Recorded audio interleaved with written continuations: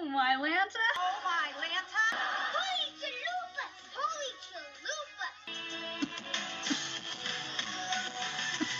Whatever happened to predictability? The milkman, the paperboy, evening TV. Whatever happened to predictability? The milkman, the paperboy, the evening TV. Everywhere you look. Everywhere you look. Hey there, Tanner fans. Angela Bowen here, the host of Oh My Lanta, Holy Chalupas, an unofficial Full House, Fuller House podcast. Well, today I am bringing you, in honor of September 21st, which marks World Alzheimer's Day. I've been wanting to cover this particular episode of Full House for a very long time, and I just couldn't think of... I mean, it could have definitely, fit under the serious episodes category. It could have done that. But I'm like, you know what? I searched. I'm like, I believe there's an Alzheimer's Day out there dedicated to, honoring that, or, just the awareness of the disease and everything. So, of course, the episode I'm talking about is from Season 5, Episode 7, entitled The Volunteer. This episode aired October 29th, 1991. In this episode, DJ befriends an elderly gentleman when she volunteers at a nursing home. And honestly, I have to say the DVD case description is pretty much flat out exactly the same description. DJ strikes up a friendship with the elderly gentleman at the Golden Gate nursing home. In neither description does it say this poor man suffers from the beginning stages of Alzheimer's. We actually don't learn that officially until Danny tells DJ. Spoiler alert. But if you're familiar with the signs of somebody who is suffering from Alzheimer's or dementia, you would probably already have been able to see the signs before Danny tells DJ and lets her know what's going on. So this episode has a 7.1 out of 10 based on 214 ratings. We have a couple guest stars. We have Bill Irwin, who, this guy has made the rounds. He has made the rounds. If you're a fan of John Hughes movies, he was in Planes, Trains, and Automobiles. He was Man on the Plane. In Home Alone, he was Man in Airport, who Kevin's mother was trying to get this man's wife to buy her earrings and a pocket translator and everything if she and her husband would give up their seats and fly home Friday so Kate could, Kevin's mom could take their place. This guy's also been in episodes of Growing Pains, Everwood. This guy, you would know him if you saw him because he's literally, granted he did pass away in 2010, but this man has been literally all over the place. In just about every single movie, TV show he's had a role in. We also have Louisa Abernathy playing Nurse. So she just has a title. She does not have a particular...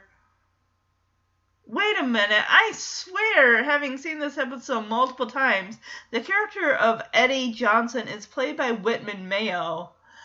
I swear he says Nurse so-and-so, trying to get her attention. We also have Taj Mowry as Teddy, returning with his dog Sparky, who I swear that is the same dog that was in Beethoven and Beethoven 2, same name Sparky, same dog. Okay, so Whitman Mayo.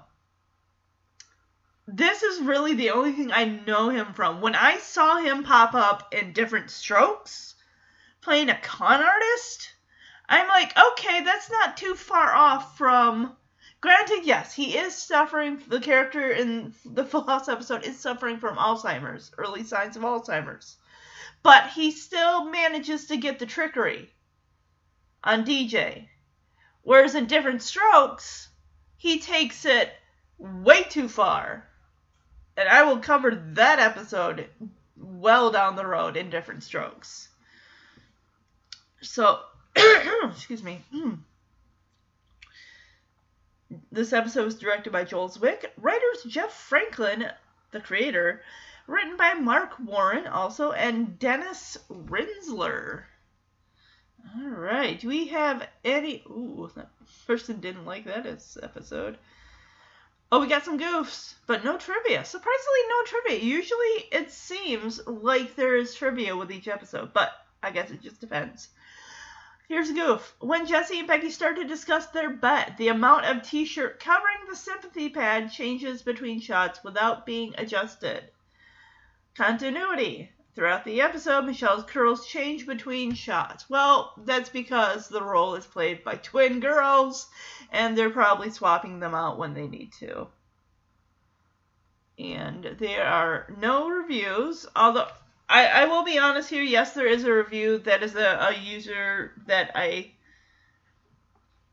leaves reviews that I had stopped quite a while ago reading their reviews because they said something very offensive in their review. I believe it was last fall, and I just decided then, like, I'm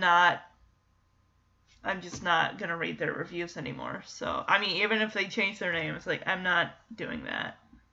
So, before I, of course, get into the episode proper, I want to let you Tanner newbies that are just tuning into the podcast for the first time, welcome aboard the Tanner train, where I take you on the many adventures of the Tanners, and not only in Full House, but the Tanners/Fullers/Gibblers in Fuller House. Also, the way to find the podcast on social media, it has a Facebook page and it has an Instagram page. On Facebook, just type in Full House Podcast, Fuller House Podcast. Although my Atlanta Holy Chalupas podcast will pop up. On Instagram, OMHC Full House, Fuller House Podcast.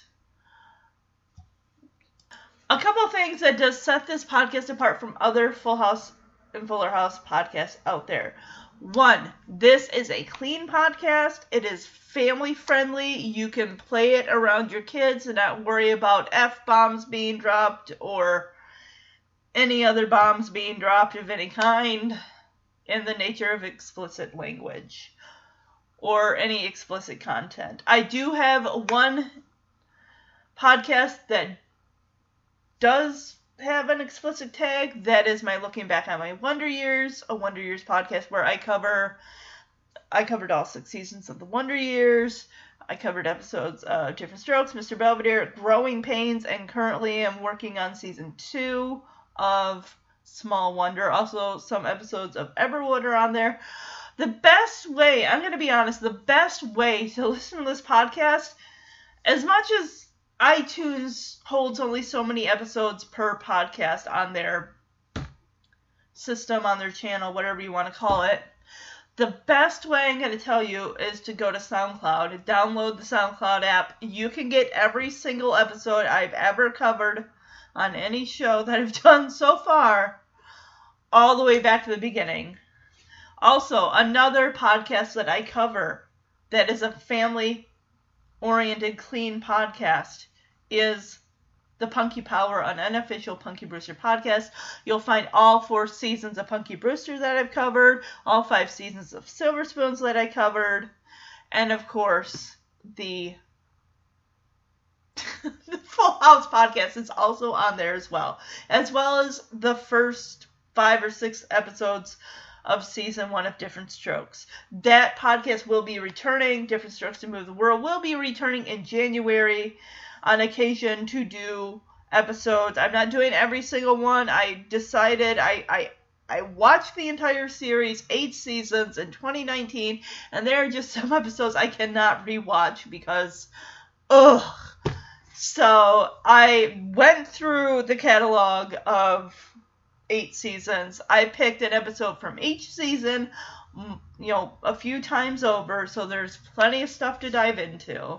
January, I'm going to jump into Arnold's Girlfriend episode, season 2, episode 1, 2-parter that deals with Arnold having a medical procedure done, and also him rooming with a young white girl and her father happens to be racist and doesn't like the idea of Arnold, who is black, sharing a room with his daughter. Even though it's a hospital room and they're children. Yeah. Another thing, like I said, that sets this podcast apart from other Full House and Fuller House podcasts is I do not go in order of air date, or however you want to say it. I wanted to do something different. I decided to do a series of episodes based on either a character or based on a theme. Right now, I am currently, since it's September, I'm doing the Back to School series, which contains 4 episodes, 2 that will be dropped in September this month, and 2 that will be dropped in October. So, Nerd for a Day, Season 3, Full House, releasing that tomorrow, Friday. Today is September 2nd.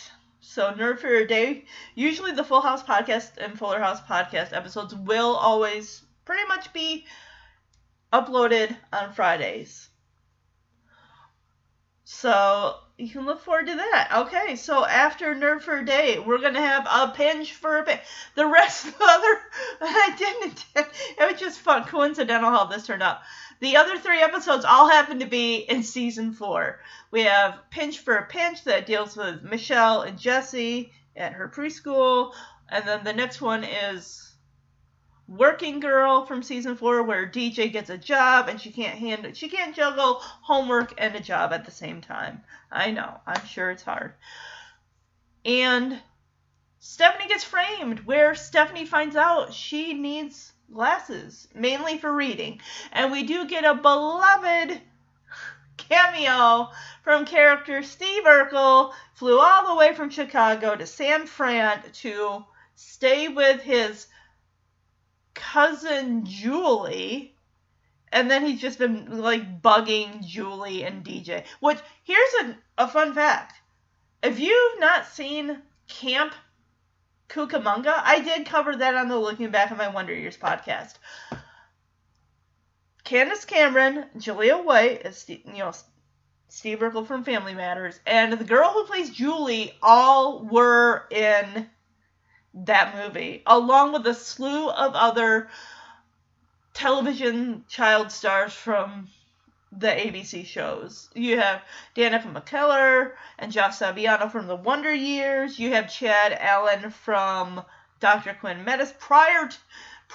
before Dr. Quinn Medicine Woman, and Breckin Meyer, and you just have a handful, so many faces you're going to recognize. It seems like there are a lot of those movies. Another one, Crash Course was another one.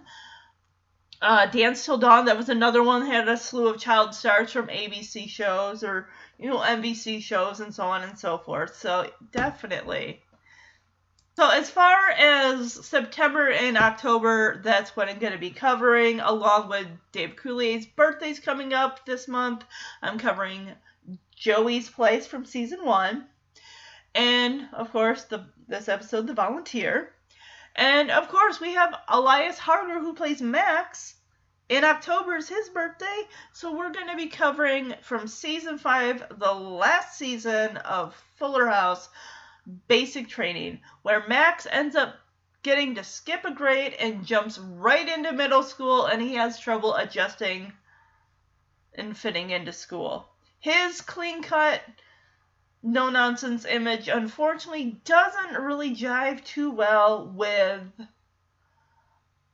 the kids of today. Apparently, they make fun of him. He brings a briefcase and wears a suit.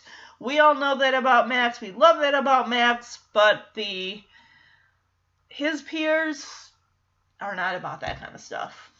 So, Max changes his image, tries to look like the kids that go to a school, and it just... no one's fallen for that Max has done a complete 160 or 360 or whatever you want to call it. Like, no, something's going on with Max. And in that episode, we also learned just how DJ and Kimmy became friends. No, it's not just because they live next door to each other. No, they were actually placed together on a field trip by their teachers, which I think, oh, that's interesting. So, okay.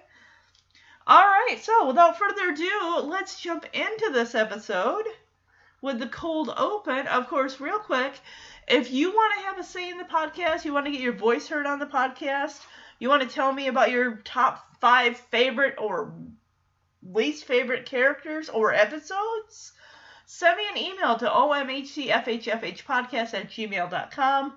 Also, if you're enjoying the podcast and you want to support the podcast, you can go to Apple Podcasts or iTunes, whatever you want to call it.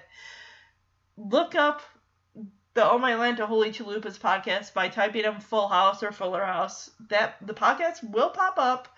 Click on it, scroll down to where it says leave a review, and just, leave it, have fun. Leave a review, use emojis. All 5-star reviews do help the podcast get noticed by other Full House and Fuller House fans like yourselves. Okay, we are done with all that. Let's jump into this cold open. At this time in season 5, Becky, of course, is pregnant, and Jesse, they make a bet about, because another argument, how are we going to decorate the room for the twins?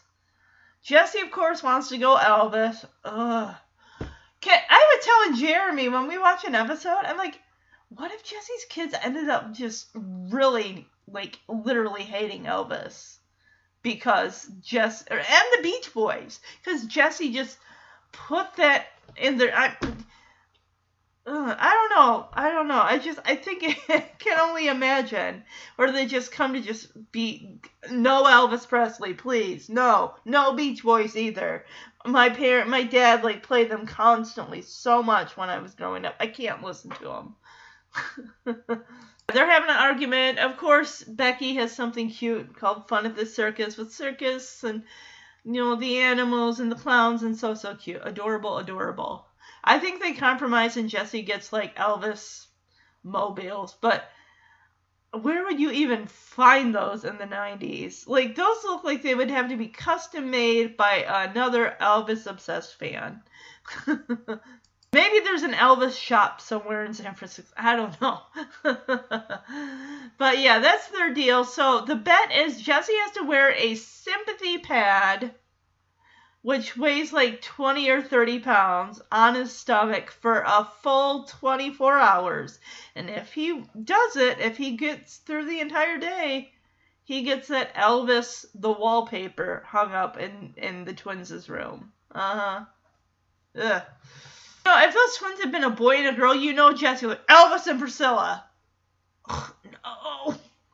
But didn't he even say Elvis and Elvessa or something when DJ was like, why is it such a big deal with the coming up with names for the twins? Which, if they're twins, you and your spouse should each get to pick a name. I think it's only fair.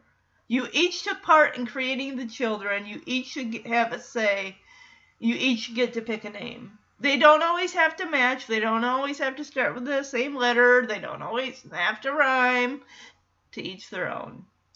Okay, well, apparently there is no cold open, and not only that, there are no English subtitles. I turned them on, and they're French subtitles. Well, I don't speak that. But anyway, you think, why do you need subtitles? You've seen these episodes a billion times over. I'm like, but the subtitles help me pick up things that I wouldn't normally pick up with my ears. Like a mutter, or a cough, or I don't know, something. You never know with the subtitles on. They catch some stuff you normally wouldn't hear with your ears. So, we're in the kitchen. Danny and Joey are emptying the recycle bin into a garbage bag. And Becky and Jesse missed breakfast. They slept in. Apparently, they're not sleeping too well, which I can imagine at this point in Becky's pregnancy, she probably isn't. And then she asked them, has any of you ever tried to sleep with a watermelon in your pajamas? And of course, are we really surprised that Joey says, yeah, once. And the way Danny's just looking at Joey, he's almost trying not to laugh, but it's almost like he's looking at Joey can you elaborate on that? You're not gonna? Okay. So Jesse is like, yeah. we had a really rough night, too. And, of course, Becky's like, what are you talking about? You look so cute, like a little baby curled up with your blankie. And, of course, Joey latches onto this and says, you have a blankie? How adorable. And Jesse says, no, it's a blanket. Okay, it's Mr. Blanket. So, when Jesse says, it's not a blankie, it's a blanket, and Joey and Danny both look at Jesse like, come on, Jesse. And Jesse says, all right, it's Mr. Blanket. So Jesse turns to Becky and says, Beck, I'm sorry you can't sleep. I wish I could carry those twins for you. And Danny says, oh, gee, Jess, you're really going out on a limb there. Danny, did you ever tell that to Pam during the 3 times she was pregnant with your 3 children? Honey, I feel so bad. I'm sorry you're not sleeping and you're crying all the time. I would love to carry our child for you if I could. Yeah, I don't think he ever offered once, even if it can't, physically happen, but just the idea, like the support, like, if I could do that, I would do that for you, because I love you so much. No, he never offered once. And here Jesse goes with, I mean it. I would like to know what it feels like to be pregnant. I swear, I'm going to look that up right now. I'm sure there are some studies out there where they've had men hooked up to machines so you can literally feel physically what it means to be pregnant, as far as probably the cramping, or even like feeling like what it means for a woman to go into labor or something like that. I swear I saw something on Facebook, take it with a grain of salt. I don't know, maybe I made that up. I'm sure, I swear I saw that somewhere online. And if I see it with my eyeballs, that means it's true. Maybe. I don't know. Again, grain of salt. Is it grain of salt or grain of sand? I can't remember. It's one of them. Okay, here it is. At last, men can experience pain in childbirth thanks to a clever new labor simulator that's been developed. The Bristol-based company behind it, who provides scans and baby first aid via their website, now offer the enticingly titled Labor Pain Experience to couples and individuals who want to know how painful giving birth really is. So if you have no plans to have children, but you want to know what it feels like to, sympathize with the pregnant mothers that are giving birth. Maybe you have a family member and you're like, gosh, I really want to know what it feels like, what you're going through. There you go. Is there a website? I mean, I don't want to do this myself. It says good2.com family/men. Wait, this is an article. Oh, you can watch these labor simulators. Labor simulator makes men experience childbirth. Wow. Better go. Okay. Men can now pay they have to pay well, I'm sure they have to pay. It's not free. I mean, unless they were doing a study on it, which that's probably already been done before they even did this whole simulator thing to see if it can actually work before, you have to pay for the experience of, fake childbirth, for men. I wonder how much it costs. I don't want to do it. I don't want to. No. Okay. Now that that's out of the way, let's get back to the episode. And I love how Becky says, good, I'll arrange it. Becky, okay, she is pretty far along. I mean, we can't see under that maternity top. I mean, she's wearing jeans, but for all we know, those could be the elastic waist jeans, I would imagine. We don't know. But she's wearing, like, stylish boots. And I'm just thinking, okay, let's just throw it out there. She's at the halfway point of her pregnancy, okay? Let's just throw that out there, the time stamp there. Would you be wearing any type of boot, shoe things with a heel on them? wouldn't your feet be swollen or even maybe retaining water at that point? I don't know. But I can't imagine that you would want something like that on your feet. You would probably be wearing like something soft and easy to take on and off, like slippers or something. Or sandals, the flip-flops and stuff like that. You want your feet to be able to breathe, especially if they're expanding due to, being pregnant and, water retention. I don't know.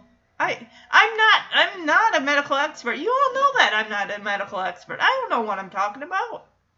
The ladies go, woo, yeah! Well, you showed him. Showed what? I mean, he volunteered, and she said, don't worry, I'll take care of it. So Jesse stands up, and he's, I'm sure when he said that, he just thought Becky's like, oh, honey, thank you for offering, but now that she's like, great, I'll arrange it. And she walks up to the door to applause from the audience, the women in the audience. And Jesse stands up and says, what does she mean by good? I'll arrange it. And Joey says, I don't know, but science definitely is doing some pretty amazing things nowadays. Medical science is doing some Could this whole experience child labor for men, could this have already been being developed at this point in time in the 90s? I'm curious now. I don't know. Maybe we're still in the early stages. I don't know. Maybe Joey's onto something. Jesse runs after Becky. Hey, Becky, wait up! Hey, good morning. Good morning. You guys missed breakfast. Oh, I'm sorry. I was up all night with this belly. This Did you guys ever try to sleep with a watermelon in your pajamas? Yeah, once.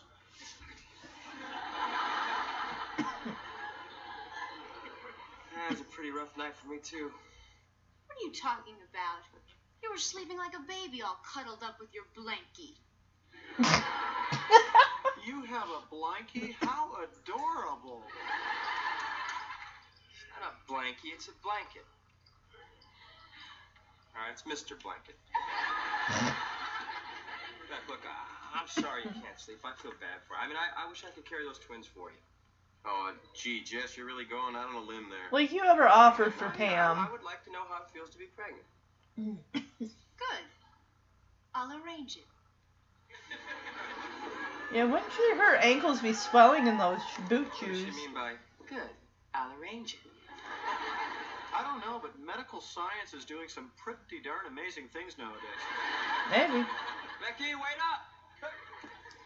So DJ comes down the stairs and reminds Danny, hey, Dad, don't forget, I'm going to be late coming home because after school I'm going to She's going to the nursing home to meet Eddie Johnson, her adopted grandparent. So this doesn't sound like it's something that's a class assignment. It sounds like some form of community service. I thought there was, particularly for high school students, there's a certain amount of hours of community service that they have to get in before they can graduate or something. I didn't have to do it myself. I graduated in 2001, but it seems like after that, they made servicing the community or community service a requirement, which, I mean, it's good. It gets a person out there.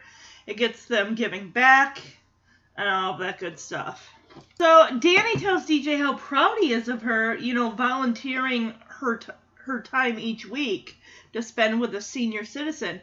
And DJ's a little worried about it's not like I'm worried that what if he doesn't like me? It's like, what are we going to talk about? Because there's this giant generation gap. Oh, okay. I want to do the math here. Where did I put my phone? Here it is. Let's do the math on this. I want to find out when this movie, find out when this aired. Actually, she showed me in the DVD box. 91, and he's 75. All right. Let's see here.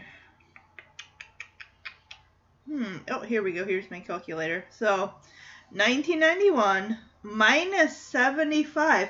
He was born in 1916. So, 1929, that's when... So he was 13 when Wall Street crashed in 1929, and then, of course, the Depression hit in the 30s. So he was a teenager going through all of that. I mean, oh my goodness. Yeah, she says, what are we going to talk about? He's 75 years old. And Joey says, well, you talk to him about his life. No, Joey says he's been through the Great Depression, 2 World Wars, 5 Stooges, okay. And Joey says, ask him how he felt when Curly used that eye gouge deflector. And then he and Danny proceed to reenact that. Who's to say that Eddie even liked the 3 Stooges? We don't know. We don't know. And DJ just rolls her eyes at this and says, thanks, you've been a great help. And Danny says, Deej, don't worry about it. Eddie's going to like you a lot. You're a terrific girl. Danny says, you're doing a great thing, and you make me realize there's a lot of hope for the younger generation. And when he says younger generation, he's speaking like kids in early 90s. I was 9 when this episode came out, so yeah. Oh, and of course, here comes Kimmy bursting in the back door like, hey, Deej, guess how many corn dogs I can fit in my mouth? Now, these are clearly full-size corn dogs. They're not like the corn dog minis that you pop into your mouth. She says 6. 8 if I remove the sticks. I would hope you are removing the sticks from the corn dogs before you pop them, put them in your mouth. Which, for corn dogs, what's your favorite dipping sauce? I like mustard. I like dipping them in like mustard, a honey mustard, something like that. And of course, Danny says, then again, I think hope might be a bit of a strong word. Oh, so this is the beginning of the day. See, this is the thing. They have so much time before the day of school begins. Doesn't school normally in high school? I mean, when I went to high school, it started at I thought it was 7:35, or I think it was 7:45 or something like that. But I didn't have a ton of time to be sitting there having long, lengthy conversations. Granted, when I wake up in the morning, it's like my dad had already gone to work an hour and a half prior to that. So I having conversations. It was either with myself or the TV. or whatever, cat I had that was... that I owned at the time, or, the dog, or something like that. My alarm would go off at 6:20 in the morning. My bus would come at 6:55. That gave me 35 minutes to dress and eat and wait by the door to watch for the bus coming up the road. Yeah. Becky, wait up! Hey, Dad. Don't forget I'm going to be home late after school today. I'm going to meet Eddie Johnson, my adopted grandparent at the nursing home. I am really proud of you, Deej. Volunteering to spend some of your free time every week visiting a senior citizen. It's great. Well, I'm kind of nervous about meeting Eddie. I mean, what am I going to talk to him about? He's 75 years old. Well, you talk to him about his life. He's been through the Great Depression, 2 World Wars, 5 Stooges. Ask him how he felt the first time he saw Curly use that eye gouge deflector. Yeah! Oh, why, you...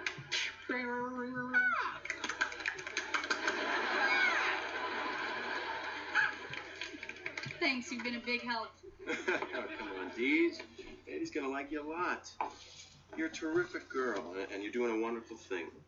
You make me realize that there's a lot of hope for the younger generation. Hey, Deej! Guess how many corn dogs I can fit in my mouth? 6. 8 if I remove the sticks. Yikes. Then again, hope might be too strong a word. Well, don't face Bye, Dad. Bye, Joey. that on Kimmy, just Kimmy. Okay, seriously, how much time do they have in the morning before school starts? Because DJ and Kimmy come out, and Stephanie's teaching a trick to Comet, and Michelle is going to be the thing that the object that Comet jumps over. My good God, do they wake up at like 6 a.m. and then they get on the bus at like 7:30, so they have an hour and a half of time to, they clearly already eaten breakfast. And they just have all this time to do all the stuff before school. It's just, I'm not buying it. I'm not buying it at all. So, Stephanie starts to count down, like, you ready, boy? Okay, 1, 2, and then, of course, Michelle jumps up and says, hold it. Why doesn't Comet jump over you? Mind you, Michelle is 4 years old at this point. And she does bring up a good, question. I mean, honestly, this for a trick, it feels kind of not lowbrow, maybe like low-key, not creative. He's just jumping over an object or a small person or however. I'm just like, you couldn't have taught. I mean, he's a golden retriever. I mean, you could teach him. He could, like, walk on. I think that's one of the, because that is another plot to this episode, is there's a dog trick talent competition in the backyard later. And I'm sure one of these dogs is going to be up on their hind legs and walking on 2 legs like a human being. That can't, I mean, I thought that was cool when my dog would do that.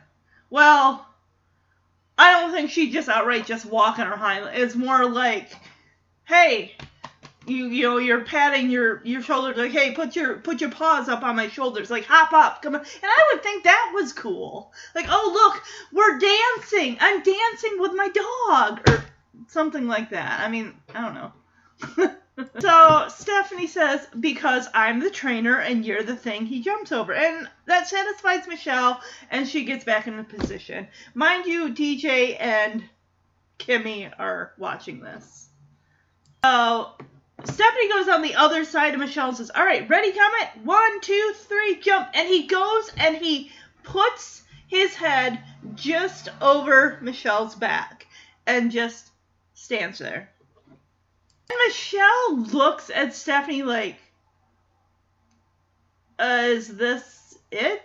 Isn't he supposed to, like, jump over me? Like, I got down on the ground for this? I mean, my gosh, I may be 4, but I got other things to do, like, school? Stephanie and Michelle must start school at, like, 9-something in the morning, and I don't know, because they have so much time, and school must be just so close to where they live that they can just walk to school. And of course, Kimmy says, oh, if you want to see tricks, you should see my dog, Coco. And Kimmy's saying this, like, DJ looks at Kimmy and says, she rolls her eyes when she says this, drinking out of the toilet is not a trick. And Kimmy says, it is when she does it through a straw. Ew! I get it, dogs like fresh water and whatnot. I mean, I can't fault them for that. But bathrooms in general have got to be the most disgusting places in a house. 100%.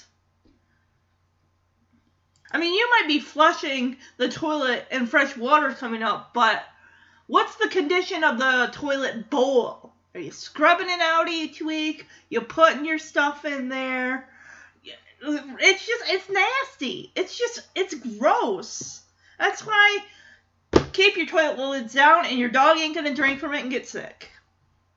So Kimmy says Coco's the smartest dog on the block. And this is where Stephanie comes in with, hey, why don't we invite all the dogs on the block and we will have them perform their best trick. And then we'll see who's the smartest dog on the block. And Kimmy says, you're on. I know Coco is smarter than Comet. And I love Stephanie. She says, you're not even smarter than Comet. How many times has this come up? Remember when Kimmy was, I thought I covered this. I think I did cover this episode. Where Kimmy and DJ switch places, where Kimmy Yeah, the Tanners and DJ's staying with the Gibblers. That would have been cool to see, though. That really would have, I would have loved to have seen Kimmy Gibbler's house and her parents and everything. And, of course, Stephanie says, Kimmy, if you want a donut, you walk your little bird legs down to the kitchen and get it yourself. Go, I'll time you. And go, you're losing time. Kimmy runs out the door down to the kitchen. And then Stephanie turns to Comet and says, Comet, there goes one human you're smarter than. Okay, I honestly feel right now, even though this is the beginning of the episode, this could change. I think Stephanie's going to get the worst outfit of the episode award so far. She's wearing this, it's almost kind of like, it's like a yellow on one side and kind of pinkish and fuchsia with flowers, faded flowers. And it just, I don't like it. It's just, I'm going to use the word I tend to use when I just don't like how something looks. I'm going to call it gaudy. Gawdy. Just not good. Not good at all. I love that. Stephanie says, Kimmy, you're not even smarter than Comet. I love their back and forth insults. You want to know what's even fun? We really don't get too much of it. Michelle and Gia. But they honestly cannot top the insults that Kimmy and Stephanie throw at each other over the course of 8 years. And then, 5 years of Fuller House. Well, I mean, she backs off eventually in Fuller House when, Kimmy decides to be the surrogate for Stephanie and Jimmy. It's like, well, I can't tease you anymore because you're going to be carrying my, child. So I love how Kimmy just glares at Stephanie after that comment. Okay, you ready to jump on it? 1, 2, time out. Why can't come jump over you? Because I'm the trainer and you're the thing he jumps over. Okay, that's asking. Okay, ready, Comet? 1, 2, 3, jump!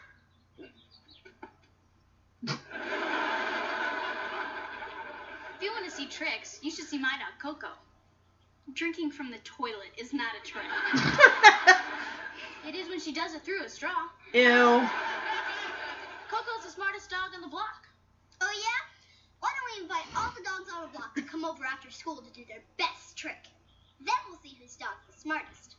You're on. I know Coco's smarter than Comet. Kimmy, you're not even smarter than Comet. Okay, so let's get to Golden Gate Nursing Home. It's this building. It says Golden Gate Nursing Home. It's like the font is like a light blue color, and it's just the basicest looking font ever. So we go inside the nursing home. We see Eddie. Is it a shuffleboard table or a blackjack table? It looks like one of those poker tables that's got like little, cup holders, and it's like shaped like an octagon, like a stop sign. And we see an older gentleman, they're all elderly. He's feeding the fish. And Eddie and Bill Irwin's character are playing. Why is it always when they're playing a card game on a sitcom, it is always gin? I've never played it. Don't want to learn how to play it. But it's like literally every single sitcom. Hey, you want to play gin? Hey, you know how to play gin? Let me teach you how to play gin. Like, no. Why can't they play it? Well, I don't know, like blackjack or 21 or euchre or something. My family is really big in the euchre. I think my grandma may have, or my dad even may have tried to teach me, and I couldn't latch on to it. I think that's a big thing in Michigan too, is euchre tournaments. Apparently, Eddie is a whiz at gin because he sets his cards down and says, that's $24,000 you owe me. So he is beating the pants off Bill Irwin's character. Hopefully we get a name for this guy because, oh, Mr. Ferguson! I remember from the episode, because that's what he says to the nurse. Mr. Ferguson over there is trying to sneak a candy bar. I think he can't have him because he's diabetic or something. And Mr. Ferguson says, just put it on my account. And Eddie says, on account, you have no money. So the nurse brings over DJ and says, Eddie, you have a visitor here. So I'm just kind of curious, how did DJ get paired with Eddie? Because I don't see any other students coming in volunteering. My guess is at school there's probably a list of community service things like go to a nursing home, working at an animal shelter. I could see DJ on her because she becomes a vet later on. Definitely working at an animal shelter. What other types of community service? I know there's a lot of community stuff. Helping out at a food kitchen. Stuff like that. Going to the library and reading to children, or even going to a nursing home and reading to the elderly. But I'm sure there had to have been, like, these are the choices of community service that we worked out with these places that students can go to and help out. I'm sure they probably told the residents, like, oh, we do have some high schoolers coming in to spend time with you. If you want to do this, just check this box. If you don't want to do this, just, select no, and then we won't pair you with somebody. So DJ introduces herself, says, hi, I'm DJ Tanner. I'm part of the Adoptive Grandparent Program, which we know that DJ's on, like, the student council, and isn't she? I think she is. This sounds like a program she definitely would have set up for the school. DJ's always doing fundraisers and stuff like that. So, and that's good. I mean, she's very involved with her school, from writing on the school paper to, setting up fundraisers, all that stuff. So she says, I'm here to visit you. And I love how Eddie, like, lifts the cuff of his sweater to look at his watch. Well, I got some time before Love Connection starts. Go have a seat. Start visiting.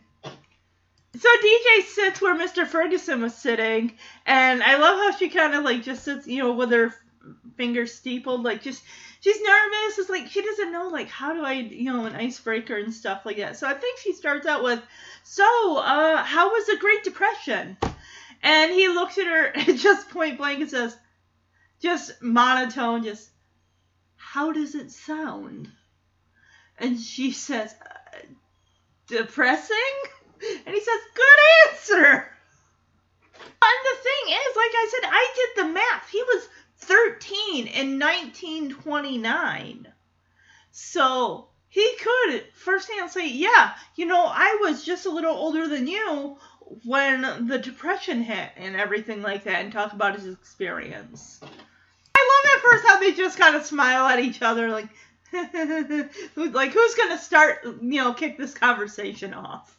Before she even brings up how was the Great Depression, she's like, so, Eddie, and I love how he smiles and he says, so, DJ, it's like, I'm not going to be you're here visiting me. I'm not going to kick this conversation off. I think you need to start.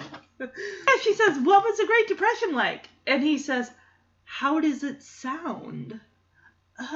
Depressing? Yeah, he laughs, he says, good answer. And she smiles, and that's where we get the first mention of his daughter, Gloria. It's like, you smile just like my little girl, Gloria. And then he mentions how, she's grown up now and living in Florida.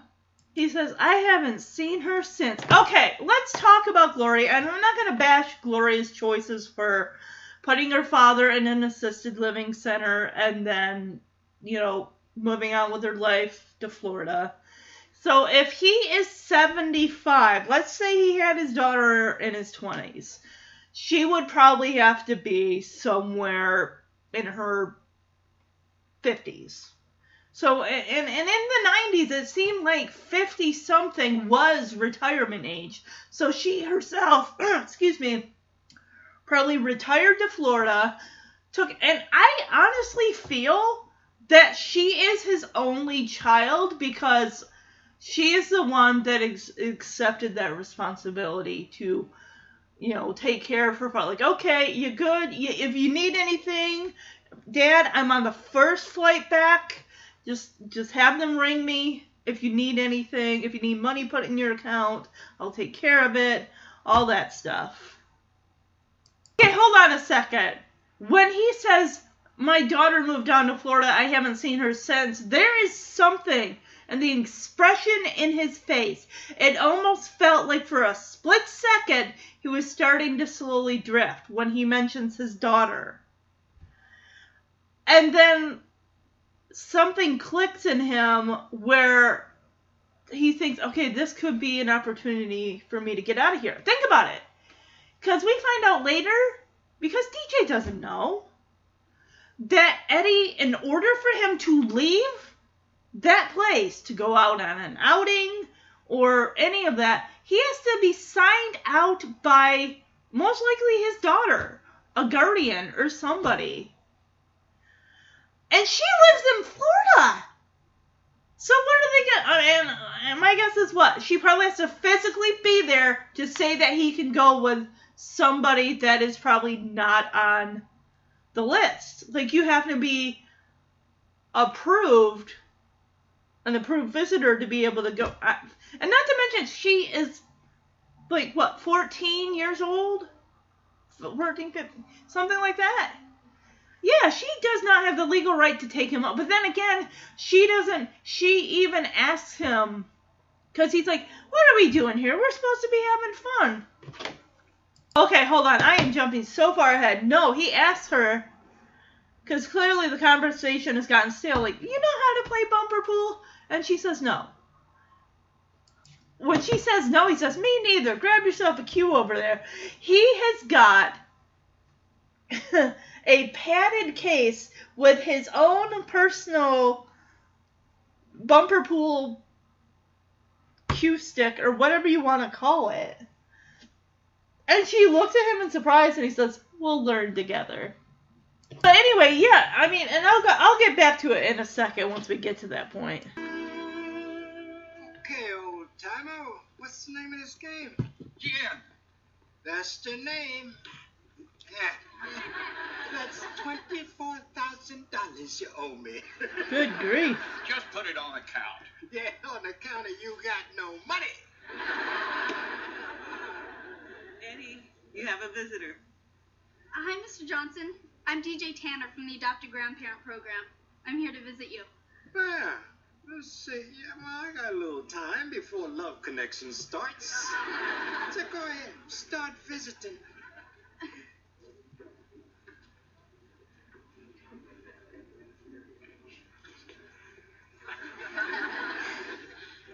So, Eddie, So, DJ,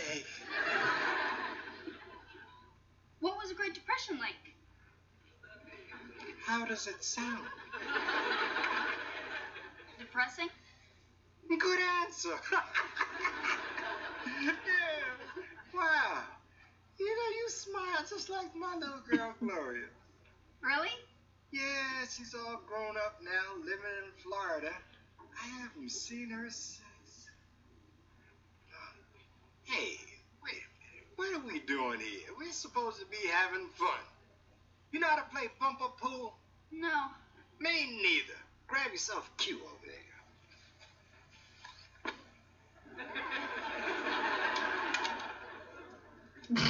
Because he's We'll learn yeah. together. Yeah, he's an expert. He's gonna, yeah. So, okay, now we're back in the kitchen. Stephanie is demonstrating Comet's trick for Joey. And Stephanie says, all right, Comet, you know what to do? And he barks. And then Stephanie turns to Michelle and says, okay, Michelle, do you know what to do? She looks up at Stephanie, rolls her eyes, and says, duh. Like, I'm just here. Just being a solid object. So she says, all right, Comet, you ready to jump? Because she's on the other side of Michelle. And Comet jumps, and then the audience applauses because he did such a wonderful job. Just sailed right over Michelle. So I don't know if Joey here is trying to do an impression of Astro the dog from the Jetsons. I can't do that. So Stephanie pats Comet on the head and says, good boy, Comet, here's your treat. And then she pats Michelle on the head and says, good girl, Michelle, here's your treat. Michelle looks at it, says, hey, this is a liver snap. And Stephanie says, well, I'm sorry, Michelle, I gave Comet your cookie. Michelle stands up and says, what a ripoff! So great, so Comet gets 2 treats, Michelle's cookie and his liver snap. He actually was going to put it in her mouth because she assumed it was a cookie, because it almost looks like a cookie. But then she stops and looks at it. Hey, this is a liver snap. Ew. If that cookie had chocolate chips, you just gave your dog a death wish, Steph. Comet, do you remember what to do? Michelle, do you remember what to do? Duh. Okay, ready to jump, Comet? Jump! Oh, he sailed right over Michelle. What was his problem earlier? Good dog, Comet. Here's your treat. Good girl, Michelle. Here's your treat. Hey, this is a liver snap. Sorry, I gave Comet your cookie. You better not have had a What chocolate a chip ripoff. cookie. So after Stephanie, Michelle, and Comet all zip into the living room, you hear Becky say, come on, come down here. She's at the stairs in the kitchen, and of course, she did get that childbirth, or sympathy pad, excuse me, I can't talk. A sympathy pad, so Jessie could experience what it's like to be pregnant. You know, without the whole simulation, because that kind of thing hadn't been invented yet. Yeah. And of course, Jesse's embarrassed to come downstairs, because he knows Joey's going to probably laugh at him. The audience goes cray-cray when Jesse comes down there. He's wearing a light blue shirt that says bun in the oven in basic bold black lettering. Oh my goodness. He is rocking that sympathy pad. I love how the audience is woo! And they're clapping and applauding him. And Joey, oh, he wastes no time busting a gut laughing like this is the funniest thing he's ever seen. Even Joey is literally laughing so hard because he's at the end of the kitchen counter sitting in a chair. He is laughing so hard. His head is down on the kitchen counter and he is just like slamming the kitchen counter because this is just hilarious. Even Becky's chuckling at the sight of Jesse looking like he's pregnant. Joey's like, and Jesse looks at him and says, "Are you done?" And Joey says, "Not yet." Oh my gosh, this is good stuff. Oh, this is good stuff. Jesse glares at Joey and points a finger like, "Okay, you need to stop." And Joey says, "Okay, I'm all done now. I'm good." Okay, no, I'm done. But then Joey gets up and goes out of the kitchen laughing the whole time. And Jesse wants to, of course, kick him in the butt. But he can't because he's wearing a sympathy pad. And he just feels when he lifts his leg up, it's like his back. Oh! Jesse immediately, because he tries to kick Jesse tries to kick Joey in the butt while wearing a sympathy pad. And when he does, it's like, ah! And he's like putting both his hands on his back like he pulled a muscle. And he turns around and says, "I'm not wearing this thing. This must weigh like 25 pounds.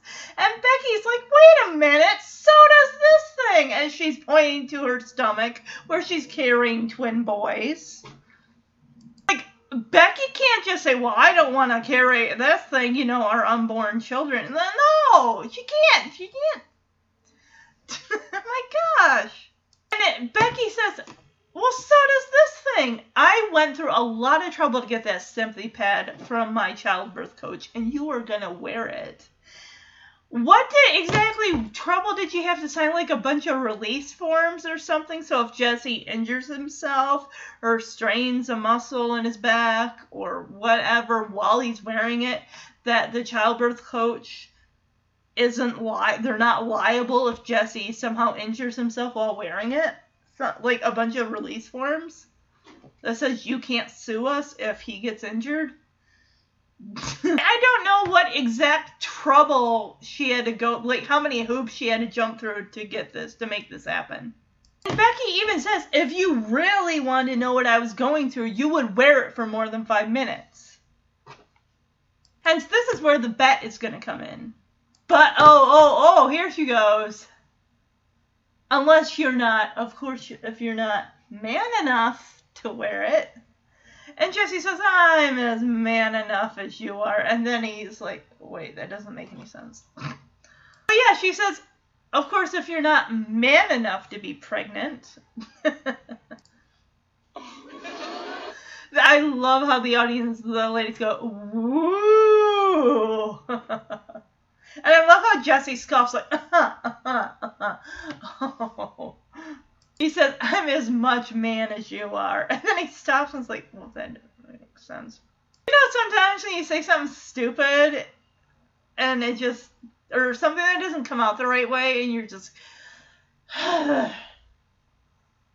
you can't take it back.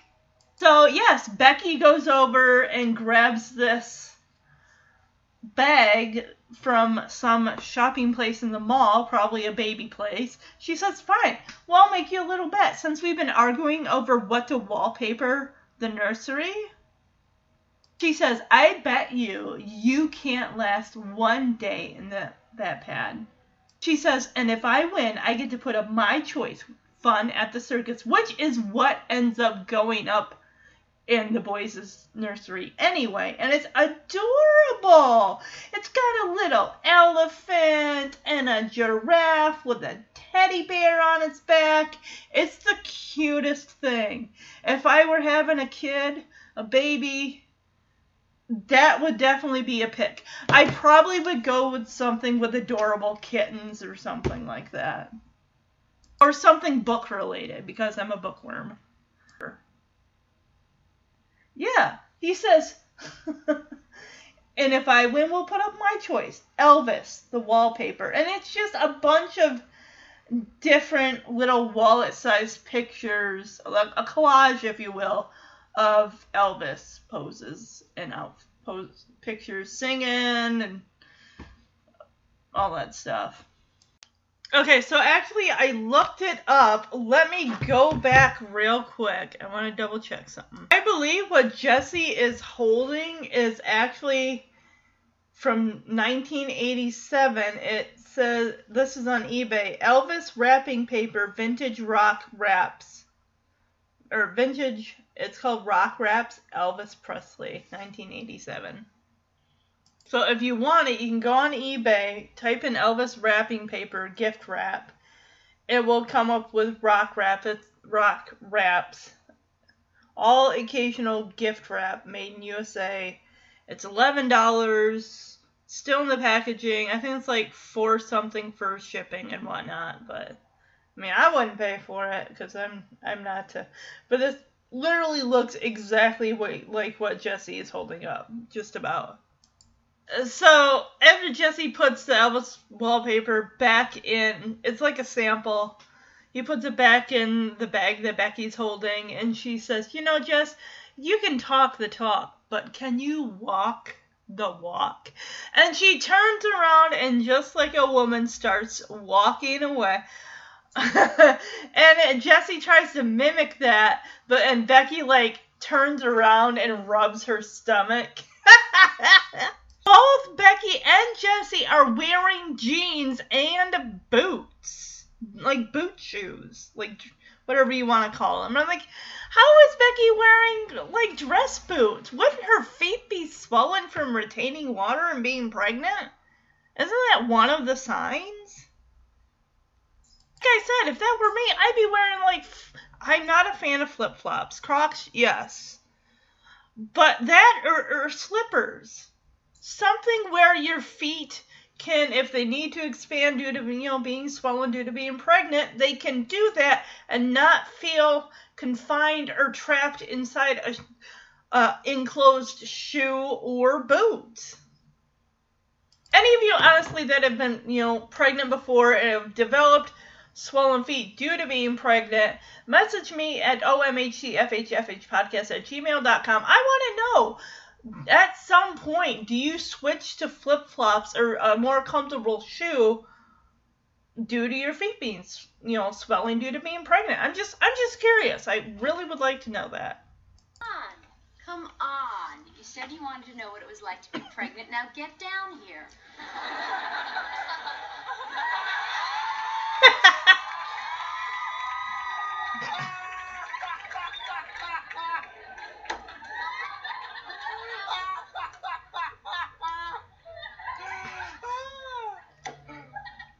You done?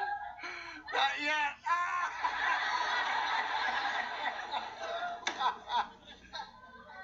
Okay, now I'm done.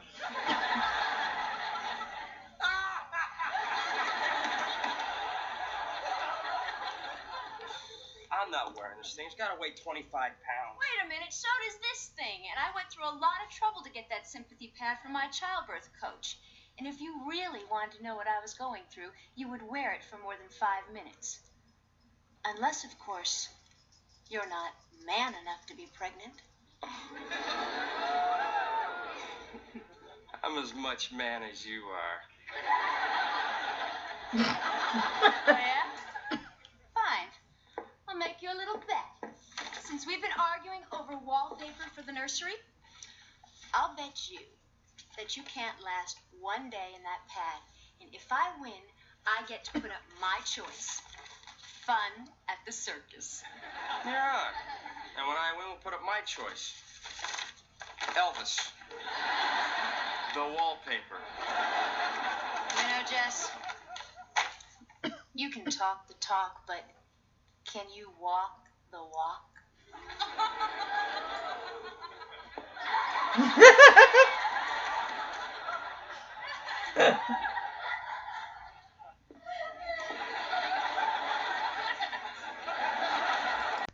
Alright, so we go back to the nursing home with Eddie and DJ playing Bumper Pool. I've never played it before. We don't even really get to see them playing it. They're more like finishing up when we go back into the scene. Oh! We do get to see DJ make the winning shot of 3 games. So either he let her win or he's just not really good at the game. And she caught on quickly. This is DJ. She really does. She can catch on quick to anything. Oh, again with these money bets. He's like, okay, so that's $24,000 that I owe you. Eddie points at Mr. Ferguson and says, get it from him. And Mr. Ferguson just kind of waves his arm, and then he just runs off. I don't think DJ's gonna come after you for the $24,000. So this looks like it's going to be a once a week volunteer situation. So she says, well, Eddie, this was fun. I have to get home. My little sisters are having a dog competition, and I promised them I'd be one of the judges. So Eddie latches on to the fact that DJ's going to a dog show. She's like, oh, what I wouldn't give to see a dog show. I mean, a man that loves dogs as much as me, that would just make my day. Okay, I'm kind of curious. Now, does Eddie really, I mean, who doesn't love dogs, right? Part of me thinks he's latching on to this in the hopes that this is my ticket to get out of here. Because, again, I say, in order to leave that facility, he has to be signed out by by a parent. No, he's 75 years old. No, he has to be signed out probably by his daughter, who is living in Florida, and if you gotta physically be there to sign him out, he is not going anywhere unless it's a day where they take them to the grocery store or something like that. So, and that is sad. That honestly breaks my heart. Have you went to a nursing home and you walk past the rooms, the doors are... My mom was staying in an adult care facility, and at one point I think even kind of an assisted living center. And my heart broke for her because, mind you, she had lupus and everything, and that kind of rendered her physically and mentally incapable of taking care of herself. And just thinking like that's just, you're just there. You're just, unless someone's coming to visit you, unless someone's coming to take you someplace, you're pretty much just sitting in your room or maybe doing an activity that the center has put on for everybody. But yeah, you walk in there and you walk past the rooms and it's just, people are sitting there watching TV, and it breaks my heart. That is like, they can't go anywhere. They can't go anywhere unless somebody takes them. And it's almost like, whether to liken it towards when you're a kid and yeah, everyone's, in order to go someplace, someone has to take you. But this is different. This is people that have lived a life. And and Eddie even says that. Well, because when DJ says, don't you need permission to get, leave? And he says, I can do whatever I want. And then he mentions about, how he had been married for like 43 years. And she says, she asked, would you like to go to the dog show? And Eddie says, I love how he's so bashful. Well, if you insist. So yeah, DJ asked a good question. Do you need permission to leave? And he's like, yeah, right. You really think I need permission to walk in and out of this door? I've done everything, whatever I want for my entire life. Well, except for those 43 years I was married. 41 years, not 43. So DJ doesn't question it. She takes Eddie at his word. She's like, all right, let's go. The nurse passes by, sits down at looks like at her desk, and Eddie's like, oh, here, let me tell my friend I'm stepping out for a second. So yeah, he goes over to Mr. Ferguson, and I love how he's gloating. He's like, I'm getting out of here, you old goat. I'm going to see your dog show. And Mr. Ferguson brings on something we didn't know about Eddie. As he says, that little girl's not allowed to take you out of here. What if you have one of your spells while you're out there? And Eddie's like, I'm not going to have one of my spells. It's going to be fine. Oh my gosh. Guys, Eddie cooked this up. He had a candy bar in his pocket. And he gives it to Mr. Ferguson. And Mr. Ferguson says, but I'm not allowed to eat candy. And Eddie says, I know that, just hold on to it. Eddie cooked this up. He 100% cooked this up.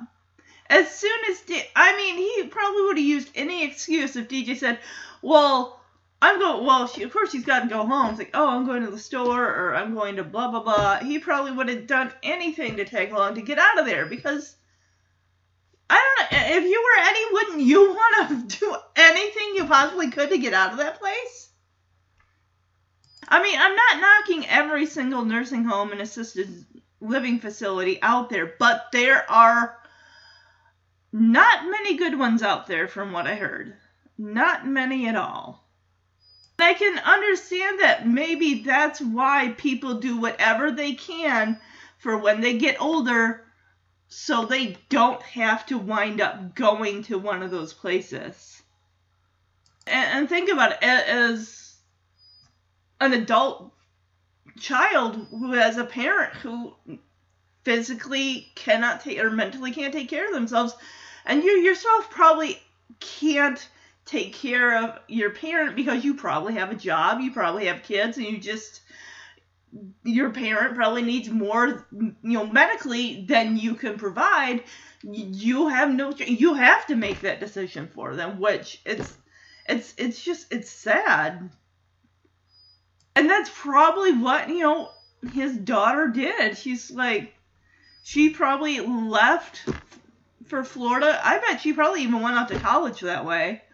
Or maybe she more than likely went to college in California, got married, her spouse maybe, or she got a job offer probably in Florida. Or the thing is, if he's 73, let's say he had his daughter when he was in his 20s, his daughter's probably in her 50s, and she decided to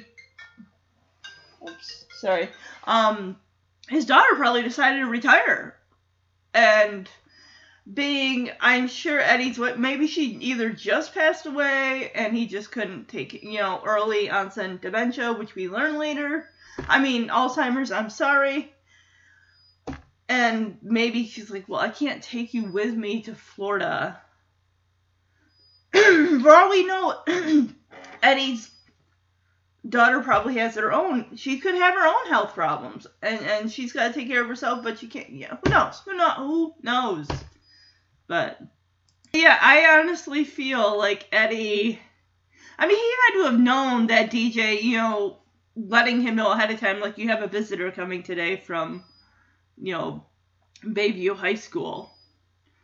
And then he probably, okay, this could be my ticket out. He planned that the whole, I bet anything he did.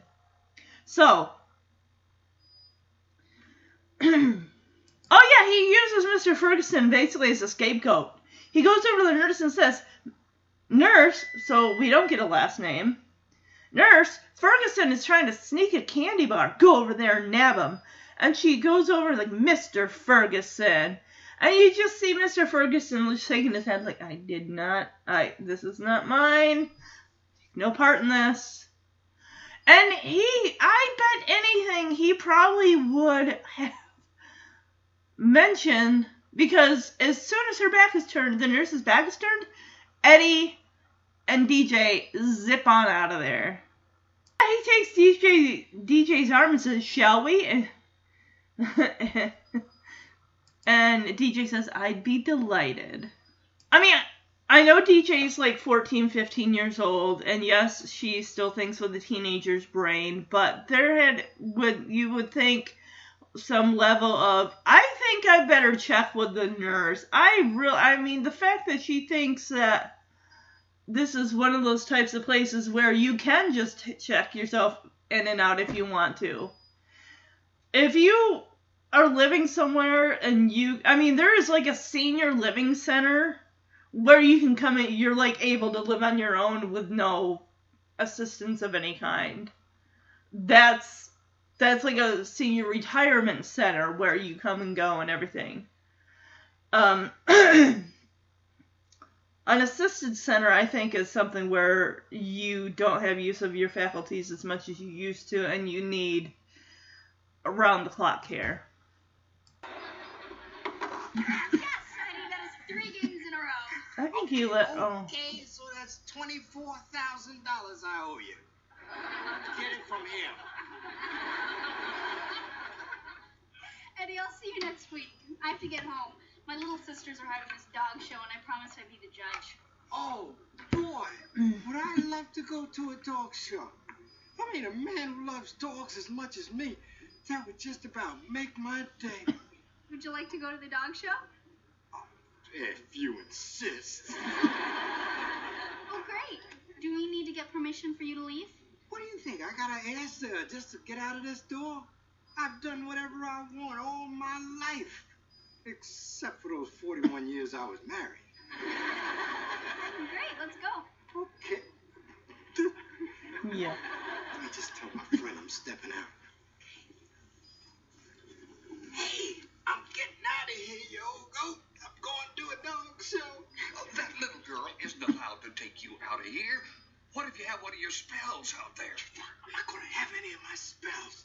Now just here, Tim, hold on to this candy bar. It's a Snickers, I think. I'm not allowed to eat candy.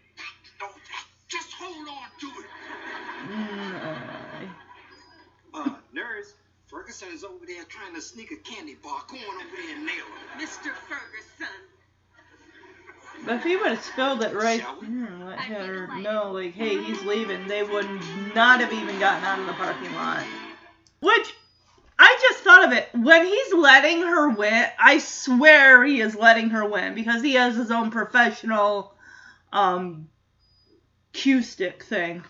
I swear he could, like I said, I feel like, in my mind, he cooked this whole thing up. Had the candy bar already placed in his pocket, let her win, let her, he did the nice thing, let her win. Not just because, she's a guest there, but because he wanted something. He wanted to get out of there. It's like, what better way to schmooze my way out of here than to let her win 3 games at Bumper Pool? There you go. My guess is more than likely DJ was taking public transportation to get there. So, first couple oddities here is DJ and Eddie walk through the door. Now, mind you, Eddie, like I said, he probably has not been out in a very long time. And he's probably like, wow, the world has really changed. And let me tell you, there's some oddities going on, especially with Jesse coming in with that bun in the oven t-shirt, with that pregnancy sympathy pad around his belly. Eddie cannot contain his, oh my gosh, a pregnant man! He is like, wow, I gotta get out more. Trying to think, wasn't there something in 2008? It was about a woman who was slowly transitioning to become a man who still had her reproductive organs and was able to have a baby. I swear that was like it was like 2008, 2009, and I think they've had at least a few more kids. He and his partner. So it was like, I don't want to say it took the world by storm in the news. I mean, I worked at Rite Aid at the time that came out, and I'm sure I saw it on like People, US, Weekly, Star, those kind of magazines and stuff like that. So Eddie is just like, oh my gosh, I've not gotten out. I mean, he probably hasn't gotten out of that place in a year or so. Who knows? He could have been very out of tune with the world and what's going on in, 1991 at that point. Mind you, DJ wasn't there for the bet between Becky and Jesse of, if you wear this pregnancy pad for 24 hours, you can wallpaper the nursery, because they don't know that they're having twin boys at this point. You can wallpaper the nursery and Elvis Presley. So DJ's just as surprised, well, maybe not nearly as surprised as Eddie, because she lives in the Tanner house. A lot of crazy cuckoo things go on in that house. It's like, Eddie, this is my Uncle Jesse, I think. No, she just says, Eddie, this is my Uncle Jesse. Jesse, he got no shame in his game. And she's like, hey, how you doing, Eddie? Puts out a hand there, and Eddie shakes it. Well, boy, a pregnant man. And he turns to DJ and says, I gotta get out more often. He's probably thinking, like, what else has changed in the world since I've been out of that assisted living, that nursing home. Jesse explains to Eddie, look, no, I'm not really pregnant. He doesn't even say it's a sympathy pad, which he should have remarked on that. He says, I have this little bet going with my wife that I can't wear this thing here for 24 hours. And then he says, let me tell you, it's been 2 hours and I'm feeling great. But then he starts bringing about the symptoms. Swelled ankles, retaining water. And he says, my back hurts, my ankles are starting to swell, and I think I'm retaining water. Oh, God, if your ankles are starting to swell, get out of those boots. Those are going to be a fun time trying to take those off if your ankles are starting to swell. I started working, and it's a lot of, moving around and everything. And I normally wear crew socks. And, you're building up a lot of sweat and moving around and all that. So I come home, and I'm like, here, Jeremy, help me take my socks off. And it's gone now, but there was, like, a red, like, rash kind of running around the top of where my crew socks were. And I'm like, okay, I need to switch to ankle socks. Now, I'm like, I don't like ankle socks, but now it's like, those are a godsend, the ankle socks. Oh my goodness. they really, really are. I saw just that red rash on both of my legs. I'm like, where was it? The moisture? Like maybe the sock around the ankle area was locking in that sweat and that moisture. Maybe that's what did it. Because, I mean, the rash on my legs, they're gone. I know that's gross, and I apologize. TMI. But it's just like, oh. And with that, Jesse walks out of the living room. No, he doesn't walk out of the living room. He goes and sits down in a chair. Here comes Ranger Joe. Yes, Joey is fresh off the set. Has come home. Still wearing his Ranger outfit. And of course, Eddie thinks, we don't know. We know nothing about Eddie. DJ does not even know anything about this guy. He didn't disclose the fact that he has early onset Alzheimer's. Did his daughter explain to him? Or did that not happen until he got to the nursing home? We don't know. But he probably looks at Joey, and because he does ask, oh, what branch of the service are you in? Because he sees Joey dressed up what looks like almost semi-fatigues, if you will. It's not like he's wearing camouflage or anything like that. He's not wearing a hat or anything. But, he does look like a serviceman. And this is where Joey says, oh, I'm Ranger Joe from the Enchanted Forest. And the look that Eddie gives Joey is like, he's someone that needs to be in that nursing home. I thought I was off my rocker. This guy's living he's a ranger in an enchanted forest. Of course, Joey comes in here to laugh at Jesse again because he can't get enough of that. I can't get over that you're pregnant, even though you're not. The idea of a pregnant man. So after Joey gets out for his laughter, he's like, oh, good, Deej, you're here. We're all set up in the backyard if you want to come out and get started.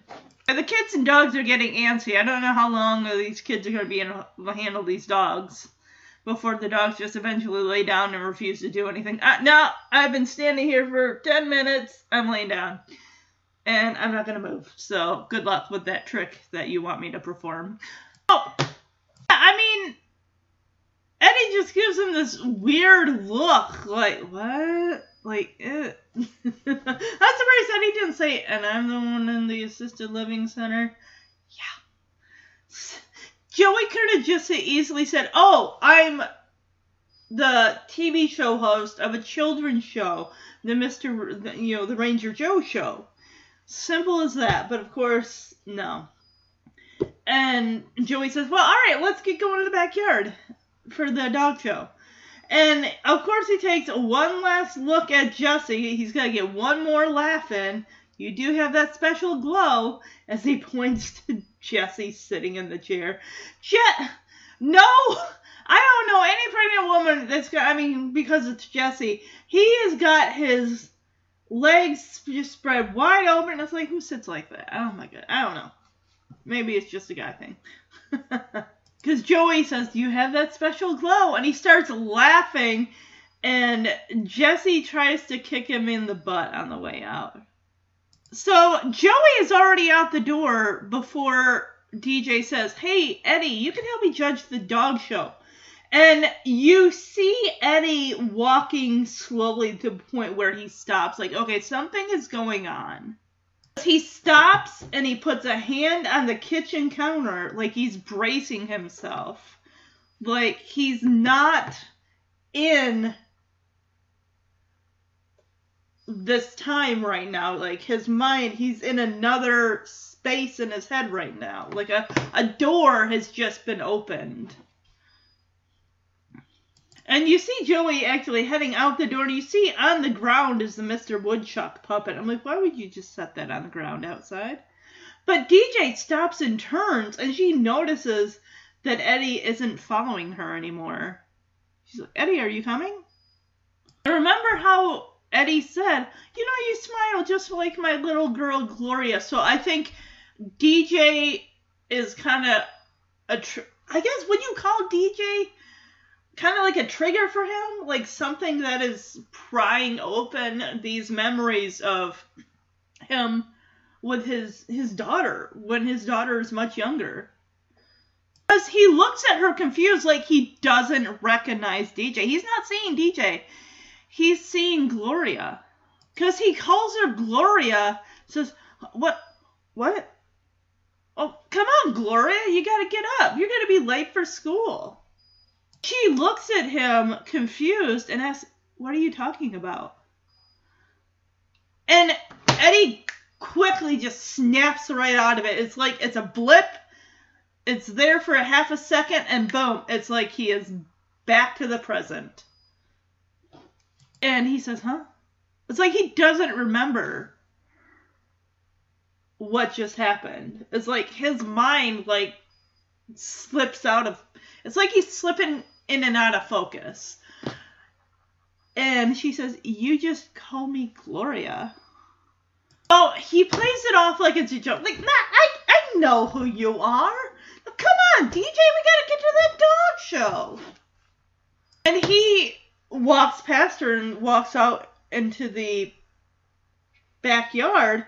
And just the look of, she doesn't know what to make of it. She doesn't know that he has Alzheimer's. She's probably never dealt with someone who has had this disease. So, yeah, this is just like, I mean, she probably checks it up to him just, you know, he's 75 years old. And the fact that he likes to joke around and stuff, so, and he's kind of playing it off like it is a joke, like I'm just messing with you.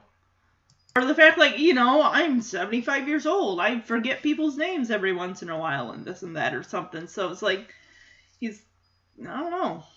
Me, Eddie, the dog show's in the backyard.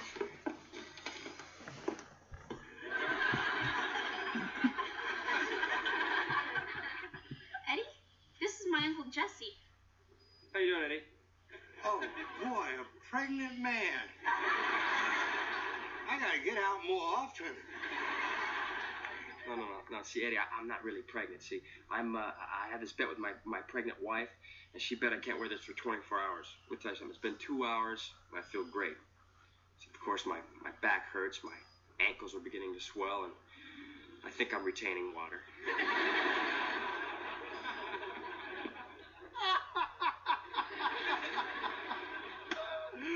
Oh, good, Deej, you're here. We're ready to start the dog show. Eddie, this is Joey. Well, Joey, what branch of the service are you in? Actually, I'm Ranger Joe from the Enchanted Forest. Hey, let's just get going, huh? You do have that special glow.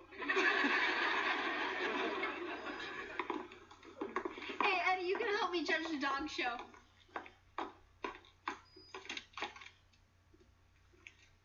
Eddie, are you coming? What?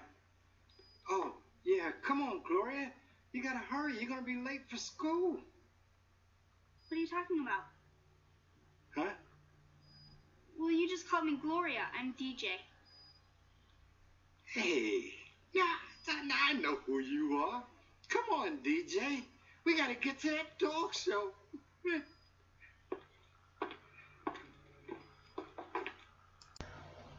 Alright, so now we're in the living room. Jesse is trying to get his body out of that chair he decided to sit in with the fake pregnancy pad wrapped around his stomach. And it's very comical. This is just as Danny walks in the door with the prize for the dog contest. It's a giant pooper scooper with a long handle that's probably about as tall as Michelle. And I just now, as Danny's walking in, he's like, hey, I got the prize for the dog contest. We see it looks like a brown, like, grocery bag with handles. And the thing is, it must be a bag from some type of store because it's got, like, electrical tape covering whatever the name is, whether it's Steckety's or wherever. Which I think maybe Steckety's might have just been a shop in Michigan, a store in Michigan. I'm not sure. It doesn't exist, hasn't existed in years, decades even, but that's the first store that came to mind. He says he picked up first prize for the dog show. So is there like runner-up, second? I don't think so. I think it's just the winner. There is no second. There's no runner-up. There's no third place or any of that stuff. And Danny asks, hey, how's your bet with Becky going? And Jesse says, oh, it's going good. I'm just going to take this thing off my stomach for a minute. And he tells Danny to watch the door in case Becky comes in. And Danny looks at him like, oh, but Jess, that would be cheating. And Jesse just like basically rolls his eyes with, oh, don't be such a goody-goody. So Jesse says, I'm not just doing this for me. I'm doing this for every guy out there who's ever shot off their mouth and had to suffer for it. So he tells Danny to go watch the kitchen door while Jesse watches the front door. I'm thinking, well, no one's going to watch the stairs and nobody is going to watch the little entryway that goes through into the laundry room and into the kitchen. So you got two exits or entrances that aren't being covered. Honestly, if he wanted to actually take that off for a hot second, do it in the bathroom. Nobody is going to see you in there. There's no cameras. I'm not insisting Jesse cheat, but since he is doing it regardless, you do it in the bathroom. No one's going to see you in the bathroom. You could just say you had a bathroom issue. Like, wow, Jess, you've been in there for like an hour. Are you okay? Yeah, I'm good. We probably had another helping of Joey's Cocoa Puff omelets. Yeah, that was from the Happy Birthday Babies Part 2 episode. I always wondered, like, what does a Cocoa Puff omelet consist? So basically it's just egg and then Cocoa Puff syrup. Wouldn't that get soggy if you pour it in there while you're cooking? Or maybe you wait till the eggs are done and then you put in the Cocoa Puff. But either way, that is not a good combination. Unless, well, here's an interesting thought. You know how you make scrambled eggs, right? Milk and eggs. What if he used chocolate milk with it? I know that sounds nasty, doesn't it? Ugh. If someone paid me $1 million, I'd take a bite of it. And Jesse says, as the thing is connected by, it almost looks like cloth bandage, like if you hurt your foot or something. It's like connected with that and Velcro. And Jesse, of course, he thinks he's talking to Danny because Danny is in the kitchen doorway.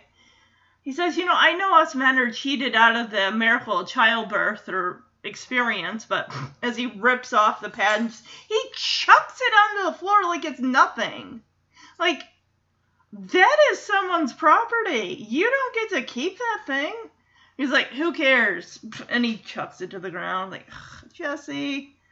But of course, who's coming through the laundry area into the living room but Becky? Yeah. So Jesse, he's getting really coy here as he says, I bet I could take the weights out of that thing and put feathers in and Becky would never know. As she's walking over behind him. Again, she's still, wearing the boots. in a large red maternity, I don't know if you'd even want to call that a dress, a muumuu, just maternity top. And I'm just thinking, you're not gonna ruin something she had to sign a release form for, just to, like, get one over on her. Not to mention, you take the weights out of that thing, and you magically put feathers in there, you don't think that thing's gonna be hanging really low on you? I would think the weights would kind of keep it, center, not just with the Velcro and the elastic wrap around it. So, Jessie, excuse me, of course, is coming like, oh, my neck is killing me. Becky comes over, she's like, oh, yeah, poor baby. She didn't say that, but she's like, oh. So she goes and starts rubbing his shoulders, and Jessie immediately thinks it's Danny. I'm thinking, when has Danny ever given you or been known to give a back rub? Unless he's given a back rub, he was giving a back rub to Pam when she was pregnant. Who knows? We don't know. That's a story I want to know about. Pam and Danny's early years as first-time parents. I would love to see a young version of Danny Tanner.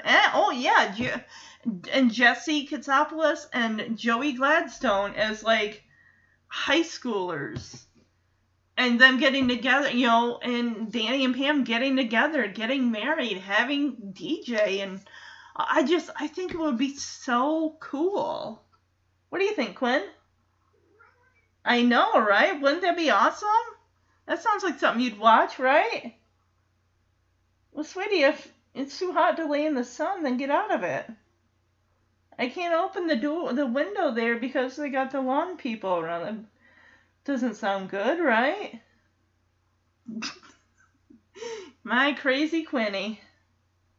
Yeah, you just take a nap, baby. You just take a nap in the sun like you do. And of course, Danny the whole time has been looking out into the kitchen from the doorway of the living room, and he turns around and he's like, what? Thinking, what, Jess?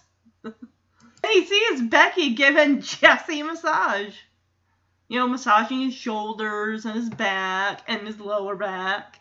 And that's probably not the first time she's given him a massage. Wouldn't you know if your spouse were giving you a massage and they come up behind you, wouldn't you know the feel of their hands? Like, if they've given you a massage before, wouldn't you be able to know? I mean, come on. Unless Danny, and we don't know, has given Jesse a massage. I don't know.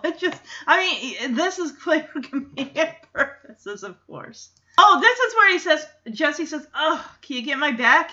And Becky moves her hands to his lower back. He's like, hey, who's watching the kitchen door? And Danny says, I am. And the look of utter shock on Jesse's face, like, and then he's like, then who's? And Becky says, take a wild guess. And he knows he's been caught. And he goes immediately to strap that pregnancy sympathy pad back around his stomach. No. No, I can't unstrap this puppy. You lost, buddy. He actually goes to attempt to try to put it back on. Like, she's standing right there. She knows you don't have it on. You really think he's that desperate to win that bet to get... Which, I think the Elvis Mobiles that was a nice little compromise. I mean, when we see the nursery, when it's all done, we see the Elvis Mobiles. Which, like I said, that had to have been custom made somewhere. Unless, there were baby stores, certain ones that did have an Elvis Presley section for those Elvis Presley obsessed parents that want to get something like that for their baby. For the Jesse Katsopoulos out there in the world that need something like that for their babies that really probably wouldn't care whether multiple Elvis Presleys were hanging and twirling around their head. Would they be able to tell the difference between that and, say, some little giraffe elephants? I mean, especially with babies when they're just born. I mean, they might see something floating above them, but their eyesight is just, it's not 100% there yet, so stuff probably is going to be a little, muddled. But we all know Jesse's doing that more for himself than his boys. He wants to just drown, like, the kids in the culture of Elvis and Beach Boys, and it's cool if you like those things and you would like your kids to like them, but let them come to that if they want to. Don't force Elvis Presley and the Beach Boys on your kids, because they're going to probably end up eventually like, no Elvis, no Beach Boys, no Jesse no, I don't want to hear my dad's music. I can't anymore.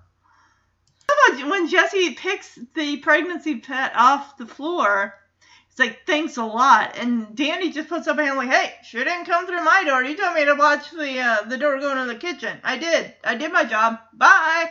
I got a dog show to go and give a prize to the winner. The winner gets a pooper scooper that's going to most likely be taller than them. Jesse, as he's putting this sympathy pad on, he's like, Beck, I'm sorry. It's like he's apologizing. Like, oh, let me get this back on. See, I'm strapping it on.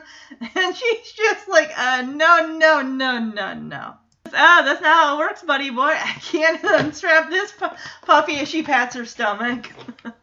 I love how Becky is just so gleeful in this. Like, you lost. I get to pick out the wallpaper for the nursery. Fun at the circus. She says, that nursery's going to be full of clowns, all laughing at you. The point in the time where this is 91, right? Well, if this is correct, let me double check. When did that TV miniseries of Stephen King's It come out? Was that also 91? Let's see. Okay, hold on. Oh, I'm sorry. Okay, so the TV miniseries came out in 1990. So, I mean, if you think about it now, we have had the It remake, and it is instilled, and if we thought, clowns were scary back in the 90s and stuff, now we've reintroduced that back in 2017. It's like, great, you're issuing a new fear of clowns to a new generation of children. It's like, oh my god. But these are cute clowns. They're smiles. They're not like sad, painted face clowns that are, got the teardrops falling and the little bindle sack, and they look like, they're the clowns from the Great Depression. Oh, the sad clowns. The sad clown faces, yeah. Not the creepy ones that go up to the kiddos. Jesse just rolls his eyes, sits on the coffee table, and he's like, all right, you win. Yeah, he says, I gotta admit it, you babes are pretty tough to be carrying that around for 9 months. It's like, yeah.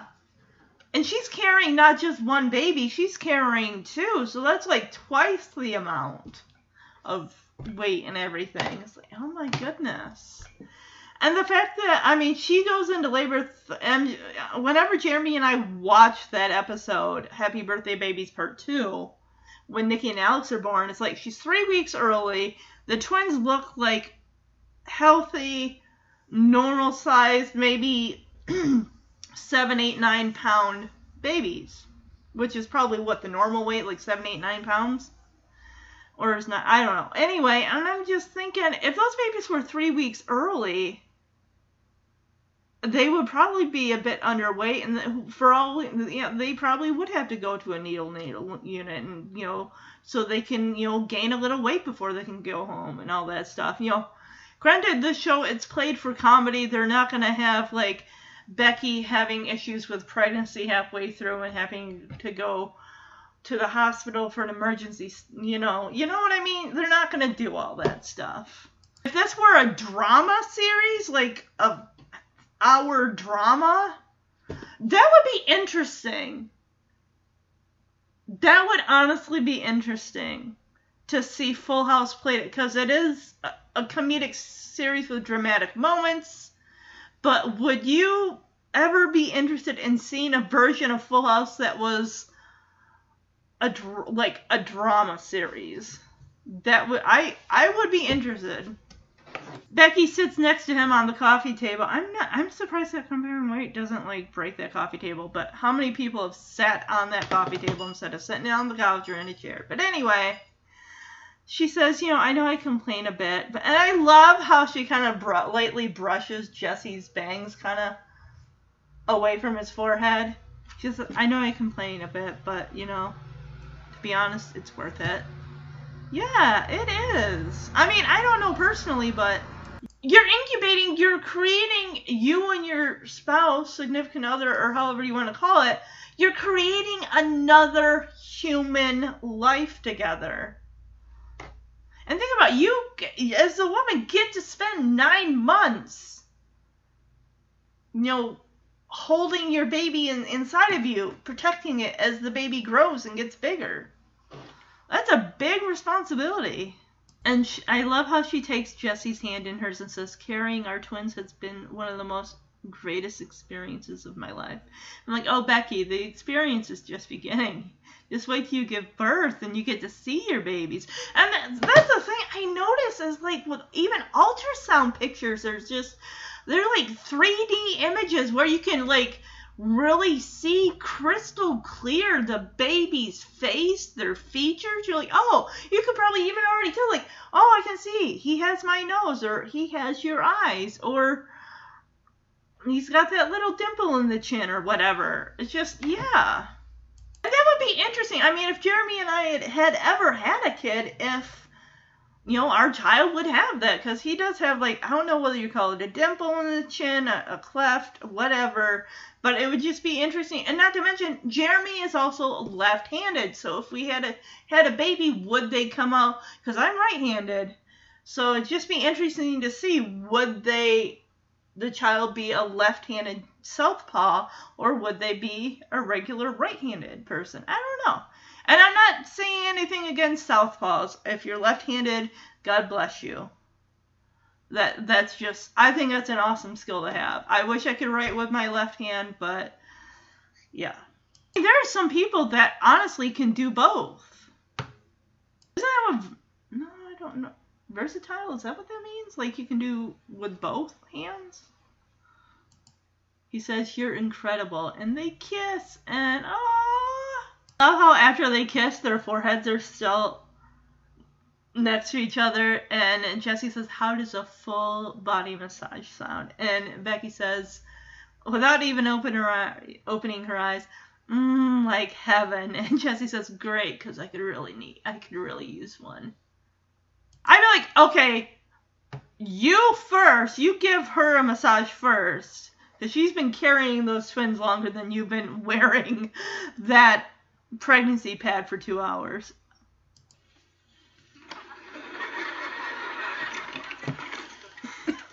Hi. Hey. Well, I picked up first prize for the dog show. A pooper scooper.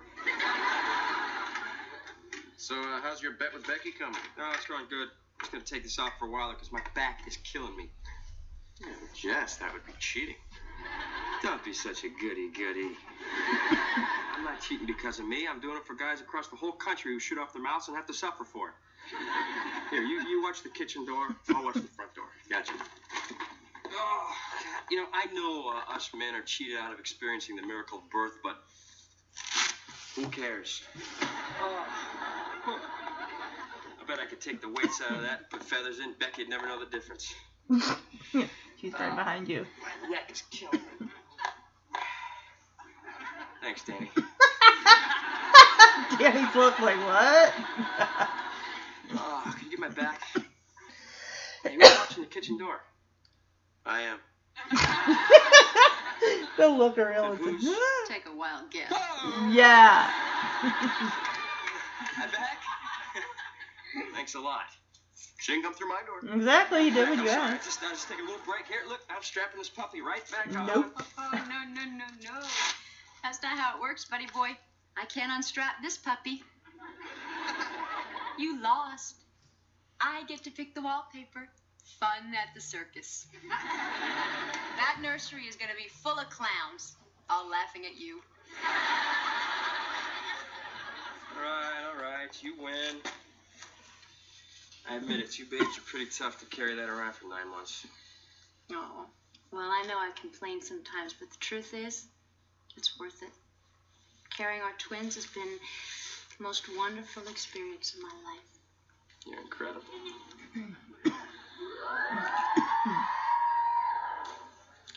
How does a total body massage sound? Oh, like heaven. Good, because I could really use one. All right, let's get out to the dog show. So we got 9 kids watching, and we got, let's see, 1, 2, 3, 4, 5 kids performing. One kid of which actually looks like a repeat, I wouldn't call this necessarily a reoccurring character, but I do remember, since this is season 5, she was in the episode Double Trouble. She did play one of Stephanie's classmates. Not to mention, there is another girl that is in season 5's Double Trouble that plays a classmate of Stephanie's that was also in the middle-age crazy episode from season 2. So, yeah. Interesting they brought that girl back too. So, and part of me kind of honestly wonders if some of these kids might be the children of the people that work on the show, not necessarily the cast, but crew members who work behind the scenes and stuff like that.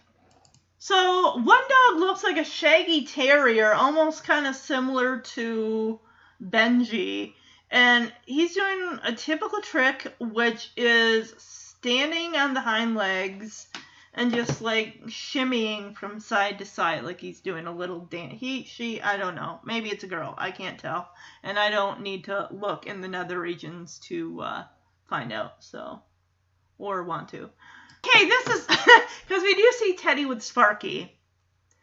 And Teddy is played by Taj Mowry. Well, the thing that's interesting, when this girl was performing, he's in the background with the other kids waiting to perform, and Taj is looking off to the side at clearly who's giving him directions. Because it looks like, he looks like he's listening for his cue, because he's got a serious, I'm listening to somebody face, and then it quickly morphs into a smile. It's like, okay, get ready to smile and, applaud for the girl who is performing, her dog's performing a trick. Because he's smiling, but he's looking not at the girl. He's looking off. It's almost like someone's told him, like, hey, if you do this right now, I will buy you a toy Nerf gun or something after you're done with this episode.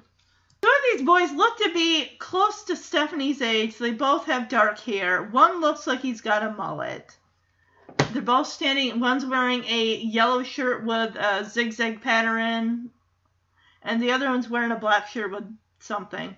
The thing is, these two boys look like they would honestly rather be somewhere else and not doing this. But then again, think about it. There's a bunch of kids. There's a bunch of dogs. More dogs than they probably have had in one shot at one time on the show. And I'm just, I don't know, maybe the dogs, because it's up to the kids to try to keep these dogs under control. They're on leashes and stuff. But I mean, Comet is a trained, all these dogs are clearly probably trained celebrity, dogs. We know Comet is. We know Sparky is, because like I said, he was in Beethoven and Beethoven's Second. Unless you can prove to me out there that this isn't that dog. I think it is. Granted, they used a lot of different dogs to play the dog Wishbone, and they used a lot of different dogs to play Beethoven. Like, you could tell in Beethoven's Second some of the dogs they used as stand-ins. Like, that is clearly a very skinny St. Bernard that looks nothing like Beethoven. Alright, so we got DJ and Eddie sitting at a card table as the judges. We have Stephanie trying to psych up Michelle, like, all right, if after we win, there'll be a nice treat in each of your bowls. And I paused it just at this minute.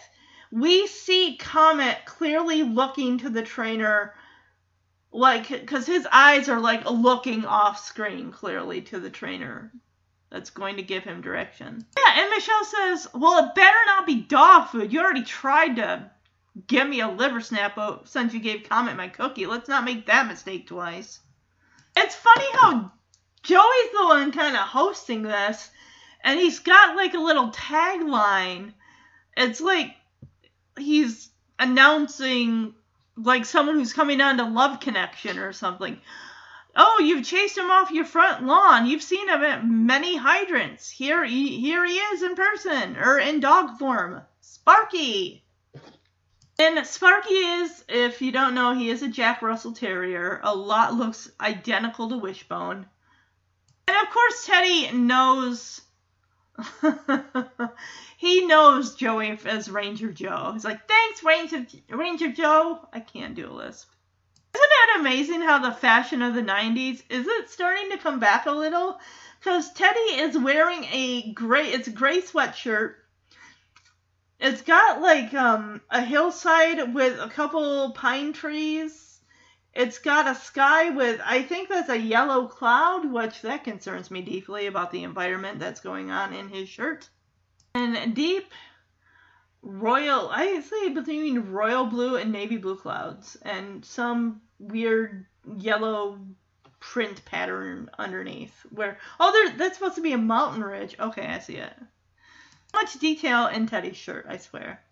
And Teddy says Sparky will now do his funny walk. And the walk, if you even want to call it that, I definitely wouldn't. I'd be like, okay, that dog needs to go to the vet because they have a problem with their back legs. Because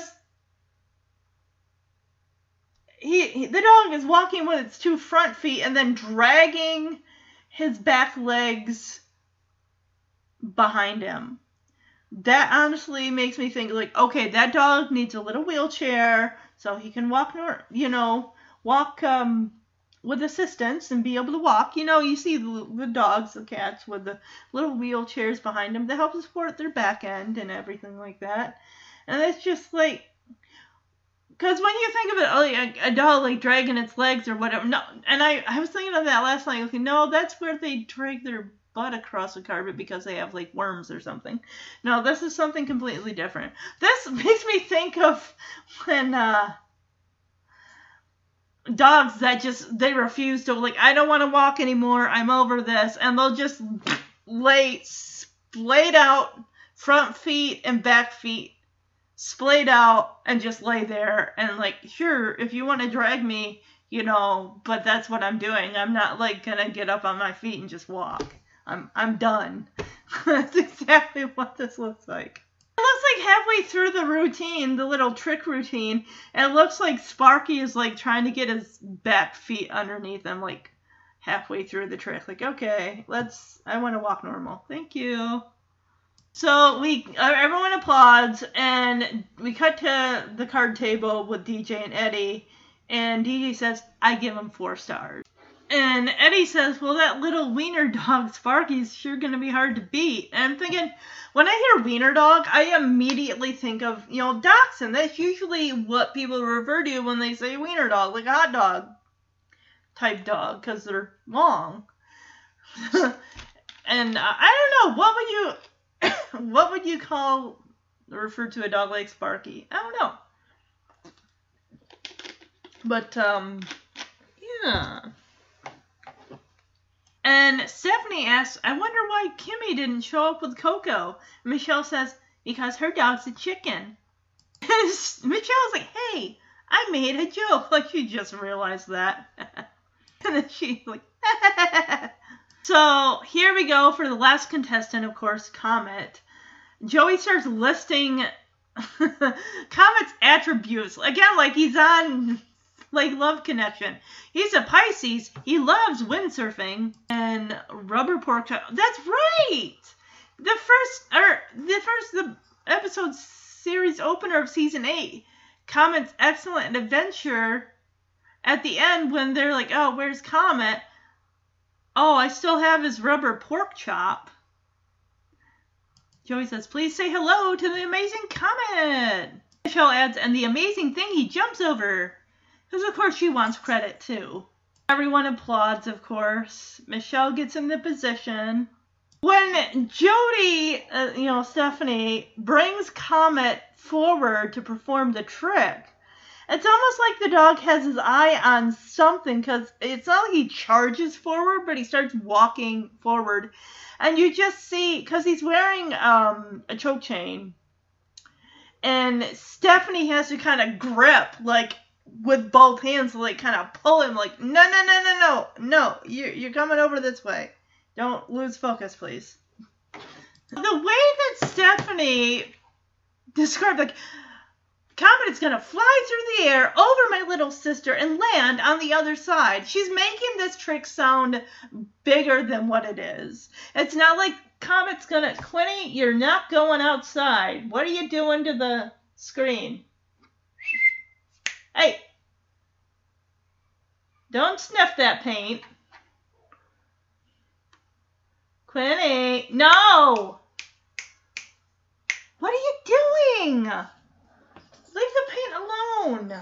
Oh my god. Yeah, they must have, when they painted this ledge for the window, they must have gotten like the very bottom of when you push the window up. They must have gotten that with some paint, and Quinn was like smelling it or whatever. It's like, I don't know about, paint chips or whatever that stuff was back in the 60s, 70s, what have you. But I don't think I need my cat to be, yeah, I'm talking to you, miss. We don't need you to be doing that kind of stuff. Licking the paint, even though it's probably been there for years, months, whatever. Just, you can look out the window. That's why I opened it for you, right? Right? That's exactly right, baby. I opened it just for you. That way you can look out. That's what you were doing. Go do that. Go do that some more. Go look out there. I'm sure there's lots of wonderful things. You can watch all the cars driving by. That's fun, right? No? Okay. But yeah, the way that, sorry I got distracted by my cat. She's making this a spectacle of what this trick is, making it sound like Comet's gonna fly over my sister, land on the other side, he's gonna take a running leap through a hoop of fire, and then he's gonna, like, dive into a tub of water or something. He's like, my goodness, we're at the circus here. Probably cooler than dog tricks. Dog costume contest. Yes, that would have been awesome. So, Stephanie's like, all right, as Michelle gets into position, all right, on your mark, get set, and then here comes Kimmy with Coco, this gorgeous peach-colored standard poodle, not, the tiny toy, but the standard tall. Gorgeous, gorgeous. It's like, not even peach, it's like an apricot color. Gorgeous poodle. The only poodles I know is Georgette from Oliver and Company. And trust me, don't base all your opinions on Georgette, the poodle from Oliver and Company. Because I'm sure there are some pretty nice poodles out there that have great dispositions. So, Kimmy apologized, like, sorry, I'm late. We have to do this fast before my mom wakes up and discovers I took Coco from the lab. The lab, everybody! The lab? I was concerned for Coco's safety. What is this lab that she's referring to? Clearly, Kimmy's mom is into breeding, because Coco's got the traditional pink bows just above the ears, and then she's got one in her butt fur, like just above her hip. And just below, it's like the spot, but just below the spine and just above the hip. It's like, I call it the butt fur, basically. Like I said, gorgeous apricot fur, beautiful. And Comet, he's already, like, he's got this giant smile on his face. Golden's, I think, honestly, Golden Retrievers just have the gorgeous, most beautiful smiles on a dog I've ever seen. I swear I am getting a Golden Retriever one day. If it happens, if I gotta wait until retirement, then so be it. But I am getting a dog while I am still on this earth. I swear my cousins had a dog, the cousins that I lived with for a year and a half, they had a dog, and I swear, well, it wasn't a Golden Retriever, I think it was like maybe a white German Shepherd or something. I swear it was named Comet. I swear it was named Comet. Like, Full House was like a regular staple for a hot minute in the Rash household, Rash being my maiden name. Stephanie's like trying to get Comet, like, come on, boy, go. You ready? Let's go. And he's only got eyes for Coco. You hear the lovey-dovey music as he goes over to her. And Coco is just laying down on the ground, which a dog like that, would you really want them laying on the grass? Especially if, I mean, I honestly think that Kimmy's mom is a breeder. Like, she's a standard, like, that dog goes to shows and stuff and wins awards. And I didn't know this then, when I watched this when it aired. But you know, you put Coco, a standard poodle, and Comet, a golden retriever, together, you know what you get? A golden doodle. A golden doodle. And of course, he doesn't go over to her yet, but they keep cutting between shots of Comet's expression and Coco's expression, and they keep going back and forth with them. They're like many, many feet apart from each other. And Stephanie says, come on, Comet, do your stuff. Come on. How much you want to bet? Because we can't see it, but I'm sure some of the kids got bored. Like, you know what? I have to go home and, wow, I got to do my homework. It's due tomorrow. Bye. Even Michelle, who's just crouched on the ground, is finally just like, turns her head to the side, like, I'm taking a nap. I'm still in position, by the way. I'm just gonna close my eyes. And Stephanie says, Comet, like this, as she, like, skips over Michelle, just like a little hop skip, and there you go. And Danny starts clapping, saying, oh, that was an excellent jump, sweetheart. And Stephanie just rolls her eyes, like, ugh. Comet already failed now twice at this trick. He did it once. One time out of 3 times total, so it's basically whatever. It's whatever. Failed twice, succeeded once. Of course, Michelle expects payment too. It's like, well, I did my job to crouch here, to be the, little object that he jumps over. I get my cookie, right? I get paid, don't I? Thank you. And don't ask me to help you again, Stephanie. This is ridiculous. I may be only 4 years old, but I got stuff to do. I could have been inside watching The Little Mermaid. Oh, Kimmy says, all right, and for your listening pleasure, Coco will accompany me in Polywaddle Doodle of the Day. What in the, huh? Is that a song? Is that a poem? I gotta look that up right now. Okay, so Polly-Wolly Doodle is a traditional American children's song. Okay, well, I've never heard it. Sung by Dan Emmett's Virginia Minstrels. Known to have been performed by the Yale Glee Club in 1878. Wow. Polly-Wolly Doodle appears in the manuscript for Laura Ingalls Wilder's novel, These Happy Golden Years. Cool. It says appearances in film and television. You Can't Take It With You, A Pocket Full of Miracles. Shirley Temple sings Polly-Wolly Doodle and Littlest Rebel. Donald Duck, Good Scouts. Come on, mention Full House, for heaven's sake. It was in there, I heard it. You're all gonna hear it in a second. Even Stevens, really?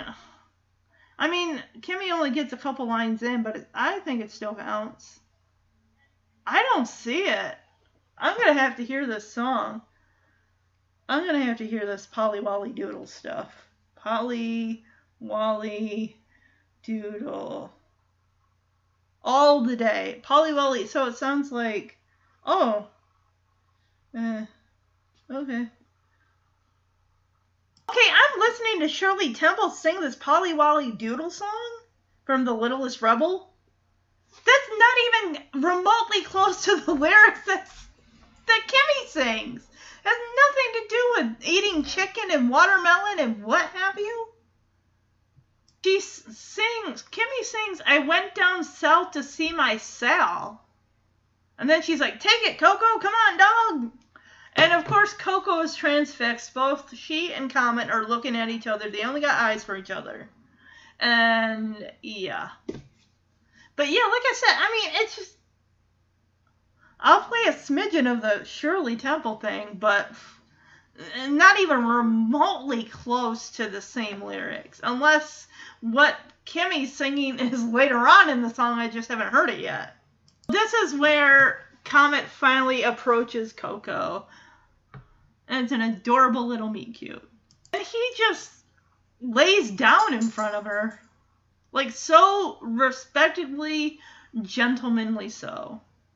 She says, I think Comet and Coco are in love.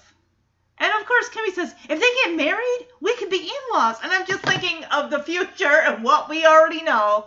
Y'all are already going to be in-laws when your little brother marries Stephanie. And furthermore, you're going to be the surrogate for Stephanie and your brother's child.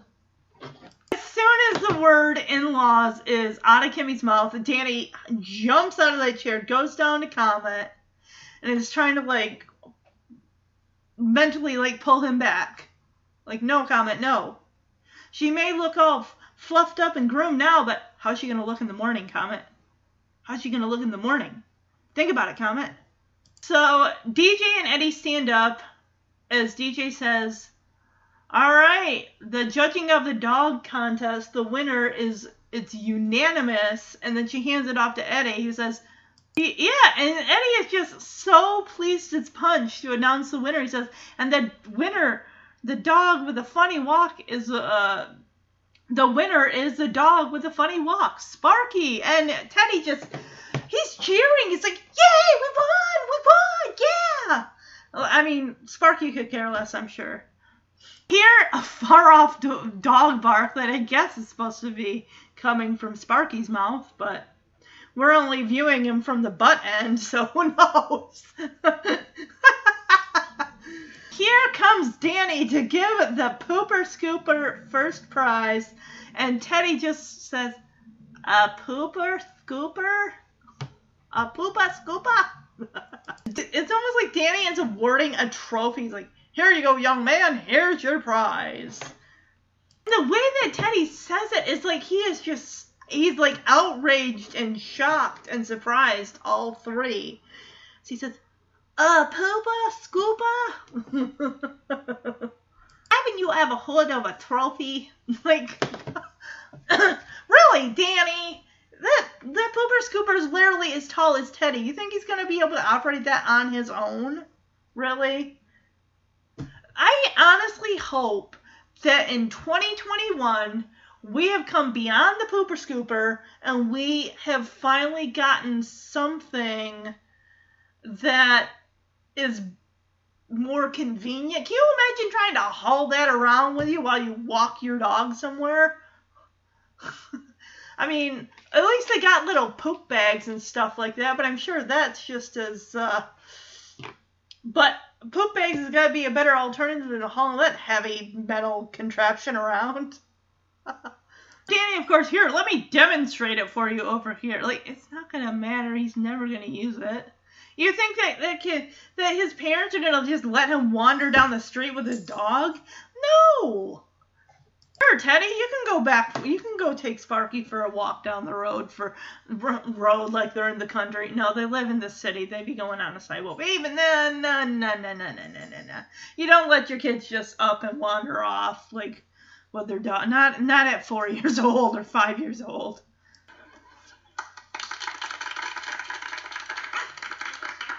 I don't even think that bark came from that dog. When we win first place, there'll be something extra in each of your bowls. It better not be dog food. Okay, next up. You've seen him at all the local fire hydrants. You've even chased him off your own lawn. Now here he is in person. Give it up for Sparky! Thanks, Ranger Joe. Sparky will now do his funny walk. Poor dog. I give him 4 stars. That little wiener Sparky is going to be tough to beat. I wonder why Kimmy didn't show up with Coco. Because her dog's a chicken. Hey, I made a joke. Okay, now it's time for our last contestant. He's a Pisces. He loves windsurfing and rubber pork chops. Please say hello to the amazing Comet. An amazing thing he jumps over. And now, Comet will fly through the air over my little sister and land on the other side. Okay, on your mark. Get set. Sorry I'm late. We've got to do this fast. I've got to get Coco back in my mother's lap before she wakes up. Okay, Comet, go. Yeah.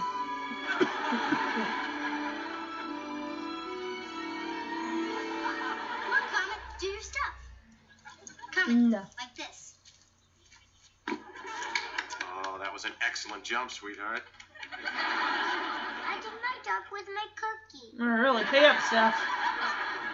And now, for your listening pleasure, Coco Gibbler will accompany me in Polly Wolly Doodle all the day. Good luck. Oh, I went down south for to see my Sal. Take it, Coco!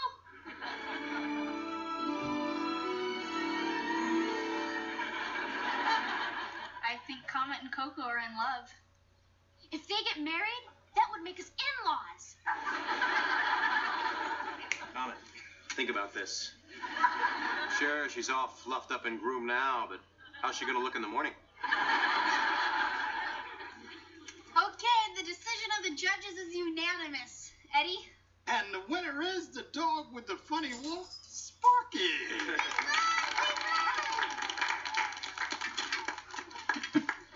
All right, young man. Here is your prize. All these kids are petting the dog. A pooper scooper?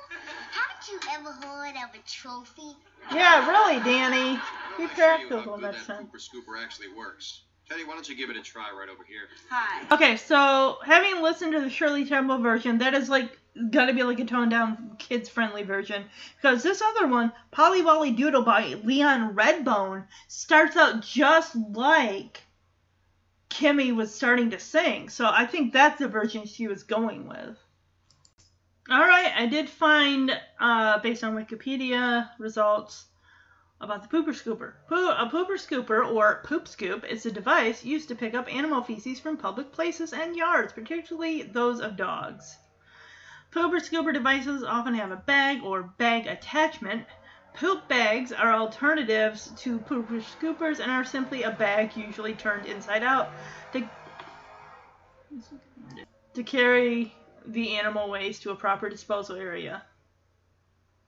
But let's talk about the invention of the pooper scooper here.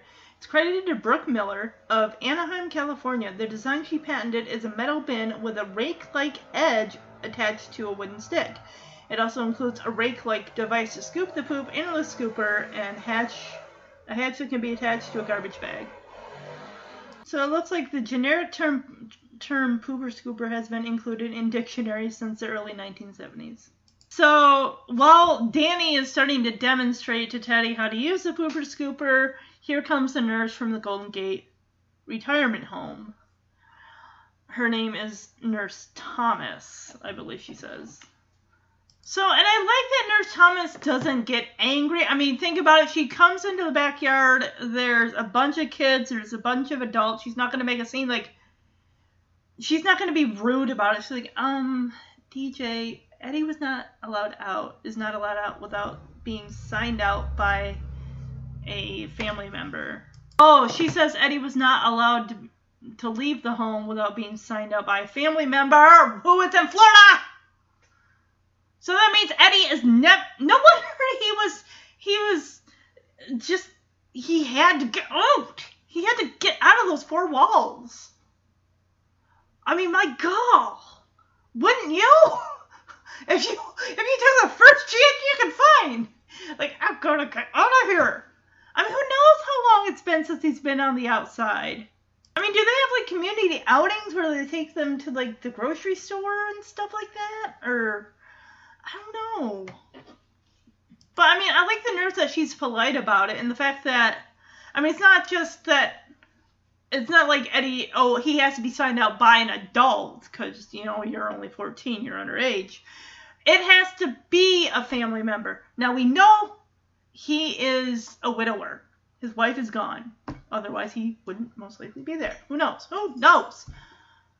No. Probably the only living relative that he has, that we know of, that the show tells us, is his daughter, who, again, lives in Florida. Ugh. As sad as it sounds, she's probably like, all right, Dad, I will call you at Christmas and Thanksgiving and check on you. And then more than likely, she'd be like, oh, most likely come back for the funeral or something. Like, come on. I don't know. I mean, I don't want to begrudge her having a life and living her life. But what kind of quality of life is poor Eddie getting? We know there are a lot of nursing homes, at least a handful I can think of, that are not the greatest places for. That's why adults probably want to do whatever they can to keep themselves from going into a nursing home. That's probably one of my greatest fears. It's what's going to happen to me if my husband goes before I do. And the same thing with my sister. I have no kids. Not that I would ask them, even if I did, to take me in, because that is, like I said, that's a lot. And it's just like, what do you, I mean, I'm sure, honestly, if you had to choose, wouldn't you rather, and I'm not trying to be morbid here, I'm just saying, wouldn't you rather be in your home instead of in a strange place that you're just, I don't know, I feel bad for Eddie, and I know that he needs that care and everything because, yeah, of what we learn momentarily. And DJ is surprised. She's shocked. She's like, well, he never told me that. And she's looking like at Danny for like, but I'm sorry, I didn't know. I mean, he didn't. And DJ, again, like being a teenager, she probably wouldn't have thought, well, Eddie says it's okay.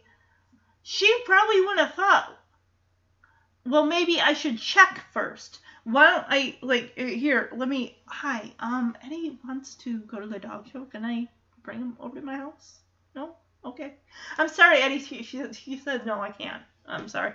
I gotta go, judge the dog contest, so I'll see you next week, right? Alright, bye. And Eddie has pulled a disappearing act as Nurse Thomas asks, where is Eddie? And DJ is like, where'd he go? Great. You lost him, Deej. You lost Eddie. Where'd he go? He pulled a disappearing act. And DJ says, well, he's here a minute ago. He's probably in the house. I'll find him. And when DJ goes into the house, Danny asks, is Eddie okay? And Nurse Thomas says, I'm afraid not. And Danny invites her and, Nurse Thomas into the house to, talk a little more, like give him a little more detail. And as Nurse Thomas is following Danny into the house, why are all these kids still hanging around? Like, go home. The dog contest is over. They're all there still huddled in a mass, like petting Sparky, who's probably getting tired of being petted. I'm sure at some point the dogs are like, okay, I've had enough. Please don't touch me anymore. Even Comet looks laying down, and we have Coco, who's just sitting there. Comet already looks like, he also looks over, like, okay, this fascination with Coco, Danny's right. I don't know what you look like in the morning, so, yeah, don't call me or come over. Unless invited, which you won't be. That goes to all Gibblers. Kimmy, including you. Show you how good that pooper scooper actually works. And bye-bye, Eddie. He leaves. Hi. He zips into the I'm Miss house. Thomas from the Golden Gate Nursing Home. DJ Eddie was not allowed to leave the home without being signed out by a family member. He never told me that. He said he Where had is a Eddie? daughter who lived in Florida. He was here a minute ago. He's probably in the house. Probably. Let's hope it's probably, unless he, like, Eddie went okay? out the front door. I'm afraid not. Come on. Yeah, kids, go home. The contest is over. Look, the dog's already walking away. So interesting how DJ comes up the stairs looking for Eddie, and she finds him in her bedroom. So I'm really, because DJ, this is a teenager's bedroom. So are his memories mainly focused on Gloria as a teenager? Because he's looking around at everything, and he is full on back in teenage Gloria mode. He's back in, I don't know, when, maybe, Howdy Doody, I'm going to go with, 50s, 60s, maybe, was when Gloria was a teenager. Let's just shoot for that. Yeah, he's not even looking at DJ. He's looking at, like, this bookshelf with, she's still got her horse, not obsession, but she's got a couple horse figurines, so it's nice that they kept that. Got the pillow person. She's got a regular, like, cream white telephone on her little wicker nightstand there. And Eddie says, "You cleaned up your room real nice, Gloria." I don't know why I'm trying to give Eddie a southern accent of sorts. And DJ is like, "Gloria?" Like, she was like, "You're doing it again." It's like, DJ's first reaction downstairs was confusion. Now it's, like, almost confusion mixed with irritation bordering on anger. It's almost like, "You're doing it again." It's almost like she's thinking of this as an annoying habit that we just got through breaking you of this, and now you're slipping back into it. You'd think, like the last time, he would have snapped out of it as soon as she called him on it. Now he's getting defensive, like, "Now you be nice or I won't let you watch Howdy Doody." And DJ, like, Howdy Doody? That was on before I was even born. And DJ asked Eddie, "Why are you doing this?" And he's surprised, like, doing what? So it's like when she, like, confronts him, like, "Why are you doing this?" It's like he snaps back out of it. It's like little faint. We don't know how long before she even got to the room, how long, I'm going to just refer to this as Gloria Land, how long he was in Gloria Land before she, went up there. Because as soon as he saw the nurse, he booked it into the house, like, faster than the Roadrunner. And, yeah, she says, "Well, you just called me Gloria. Again, I might add. And you also said I couldn't watch Howdy Doody?" And he's like, "Oh yeah, that. I'm playing around, DJ. It's just a joke. I like it. It's a game I do. It's like I like to have fun with this or something like that." I mean, if that were me, I'd be like, "I'm not laughing. This isn't funny, Eddie. You're scaring me." I probably would flat out say, "You're making me you're scaring me. What's going on?" Because think about it. DJ has never, ever been in, I guess, I don't know if you want to say been in contact, but been, I don't want to say exposed either. What's the right word? She's never been in a position with a person that's had it. Like, I think of, Danny's mother, or Jesse's mom, or even Jesse's, well, Well, Papuli, but he just, he had a little memory loss. That's not Alzheimer's. That's not where you slip into... I honestly would like to read more on Alzheimer's, and I know there's got to be studies out there. I bet anything there's got to be. I want to see what other TV shows, what other even movies that have covered this. Because there are a couple clips from a couple shows that I want to play very different deviations of a character with Alzheimer's and a young person coming to realization that the person that they're friends with isn't, there's something going on with them that they can't help. The person, can't help what's going on with them. It's part of, their mind is just, it's, I guess, if you want to say, disintegrating in a way. Because what do they say the average lifespan is, like, maybe 75 years old? Maybe, there are some that live into their 80s and stuff like that, and even 90s. And the thing is, you got to ask yourself, at that age, when you hit 85, when you hit 90, if your faculties are just, they're there, good, great. But ask yourself, your body is wearing out. You only have so much time on this earth.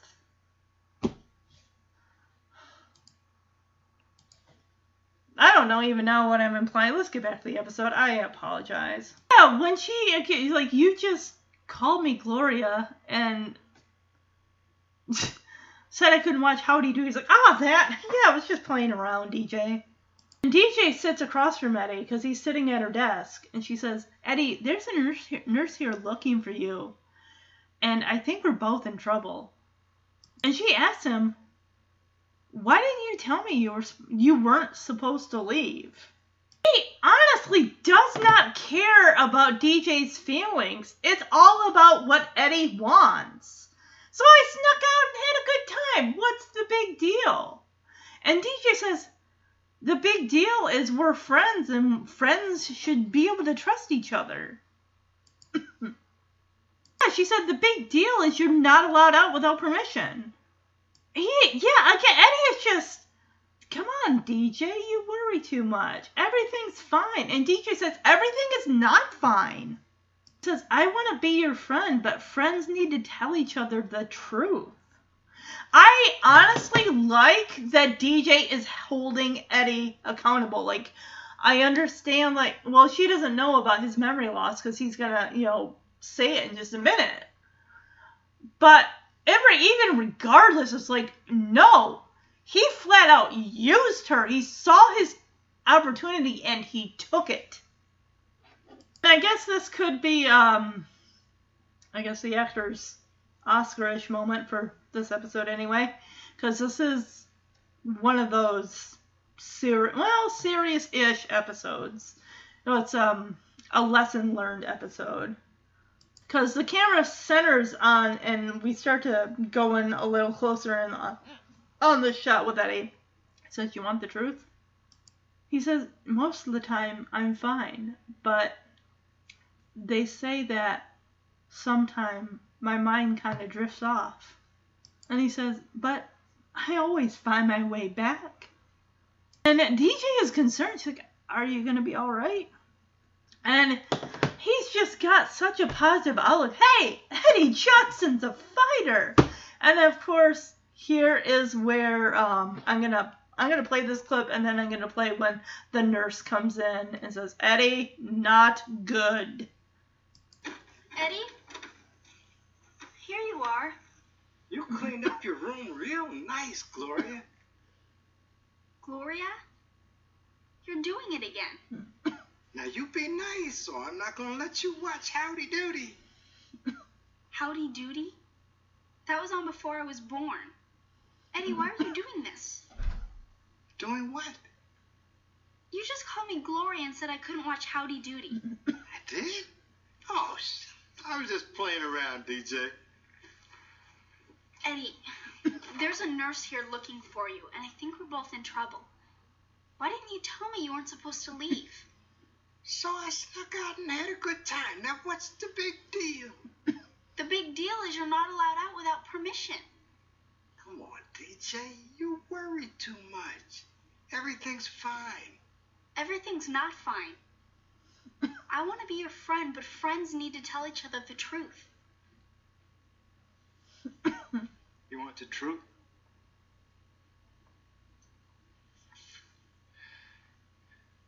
Most of the time, I'm fine. But every now and then they say that my mind sort of drifts off. But I always find my way back. Are you going to be all right? Hey, come on. Eddie Johnson's a fighter. So, okay, what took them so long to get up there? I take it they were sitting down at the kitchen table and Nurse Thomas was filling Danny in about Eddie's history and everything. Would be my guess. Would definitely be my guess. And Eddie holds his hands up like he's under arrest. Like, all right, I'll go peacefully. Oh my, no, he said, he holds his hands up like, don't shoot, I'll go peacefully. I'm like, oh my gosh, please don't. I'm going to say that joke does not age well at all. I know they're trying to be funny, but no. And Eddie finally takes responsibility and he apologizes. He's like, I'm sorry if I caused you all this trouble, and I'll understand if you don't want to come and visit me anymore. And he says, if you don't come to visit me anymore, I'll understand. But I gotta tell you, this was the best day of my life. Oh my gosh, I'm crying. Oh my gosh, it's sad as he said that this is the best day of his life, because when was the last time that he got out of that place? Really? And how much you want to bet that because of what he pulled, he's probably going to be on lockdown and not even allowed to leave his room? I wouldn't put it past. I would not be surprised if that is what happens. He would be put down in his file that he's I don't even want to know. Would you call it a flight risk? I don't know. But because of what he pulled, they're going to be watching him like a hawk now and probably saying, well, because of what you pulled, you're only coming out for dinner, and, well, he's probably got a bathroom in his room anyway and all that stuff. But more than likely, yeah, he probably would lose privileges or be kept in his room on lockdown. I wouldn't be surprised if probably, I hope they called his daughter and let her know. I mean, even though she's in Florida, that it's like, oh, your father took off. We got him back, by the way, but he says, this has been one of the best days I've had in a long time. And DJ says, I've had a great time too. So Eddie goes with Nurse Thomas, like, okay, let's go back. And DJ says, bye. He's in here. Eddie, not good. Don't shoot, I'll go peacefully. Hey, I'm really sorry if I caused you all this trouble. And if you don't come to visit me anymore, I'll understand. But I gotta tell you that this has been one of the best days I've had in a long time. I had a great time too. Okay, let's go back. So after Nurse Thomas and Eddie leave, DJ turns to Danny and says, Dad, I was talking to Eddie and he didn't know who I was. And Danny says, well, sweetheart, Nurse Thomas told me that Eddie is showing the early signs of Alzheimer's disease. Danny says, apparently the disease affects his mind and sometimes he doesn't know where he is or what he's doing. And DJ asks, is he going to get better? And Danny says, the truth is with Alzheimer's is if he's got it, that it's going to get worse, DJ. And, DJ she feels horrible. She asks, there's no cure, and Danny's like, not yet. And I really would like to wonder where they are at in their research with Alzheimer's, and not just Alzheimer's, but dementia as well. Because are they two, I mean, yes, they're two different diseases, but they sound somewhat similar in a way. And DJ just throws her hands like, I can't believe this. And she sits down in her chair. She's like, I really liked Eddie. I mean, what am I supposed to do? Just keep going back there and watch him get worse and worse? Now she's kind of kicking herself like, why did I even become a volunteer? It's almost like she feels like what's the point of even doing this anymore then if this is just, I guess, a means to an end or something. I don't know. Like, maybe, why it just feels like me going there, it's not going to really have an effect on me. What good is seeing him if he's not going to know who I am? Danny sits kind of on the, I don't know if you want to call it an ottoman, the footrest, whatever. He's like, I know, it's not an easy thing to do. And DJ's like, why did I decide to become a volunteer? And Danny says, well, because you care about people. Oh, no, excuse me. No, he asked her, well, why did you? And DJ says, well, because I wanted to help people. It's almost like she feels like, well, because I wanted to help people, even though I feel like I'm not doing that. Danny says, I think, the best way to help somebody is by being their friend. And Danny's like, did you see Eddie at the dog show laughing today? Danny reminds her, he just said that this is one of the best days he's had in a long time. And that's all thanks to you, Deej. And Danny even says, you can do a lot for him, brightening up his day just by being there. And giving him something to look forward to. Yeah, it's the little things. Think about it. I mean, even, you're sitting there all the time. Hey, a trip to the grocery store would be something, because you're getting out and you're doing something. A trip to the library, a trip to a movie, or just anything. Go to the park.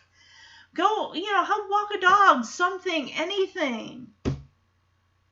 It's better than being cooped up inside 4 walls. DJ says, I'll be right back, Dad. So she's hoping she can catch Eddie and the nurse before they go out the door. Dad, I was talking to Eddie, and he didn't know who I was. Oh, sweetheart, the nurse told me that Eddie is showing the early signs of Alzheimer's disease. It affects his memory, and sometimes he doesn't know where he is or what he's doing. Is he gonna get better? Well, the truth is, if he has Alzheimer's, he's gonna get worse. And there's no cure? Not yet. I can't believe this. I really liked Eddie. What am I supposed to do? Just keep going back there and watch him get worse and worse? I know. This is not an easy thing to do. Why did I become a volunteer? Why did you? Well, because I wanted to help people. Well, I think the best way to help somebody is by being their friend. Did you see Eddie at the dog show laughing today? He just said today was one of the best days he's had in a long time. It's all thanks to you, Deej. You can do a lot for him just by brightening up his day and giving him someone to look forward to. I'll be right back, Dad. Oh, yeah. They haven't even left. Eddie is on the front stoop, talking to Nurse Thomas, regaling her with... he's basically giving her a play-by-play of his afternoon. He's like, we gotta start taking field trips to this house.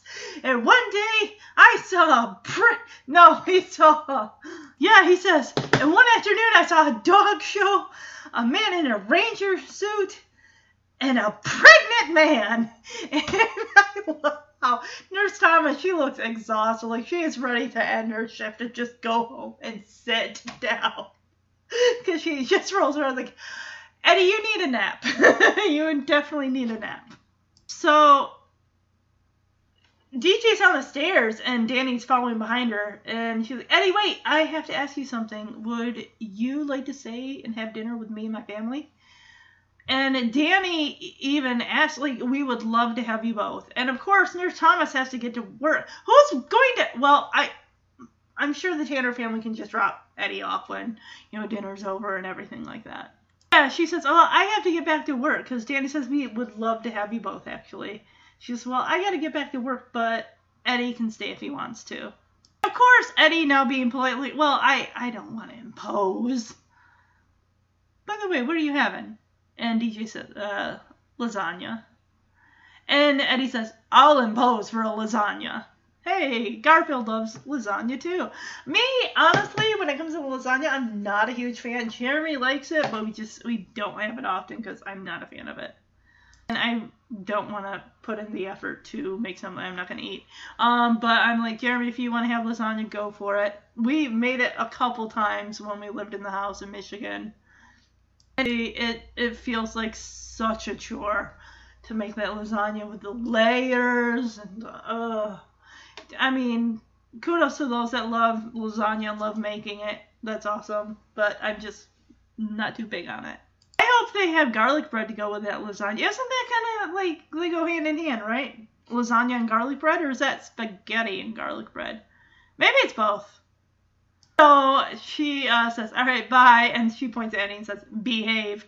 I honestly would like to think that I hope, in case something happens during dinner, that they Danny preps the family, because Becky hasn't met Eddie. I mean, everyone else, Stephanie and Michelle really haven't been introduced to it. Well, maybe we just didn't see it, but I think they need to be versed in what to expect if this happens while they're all eating dinner.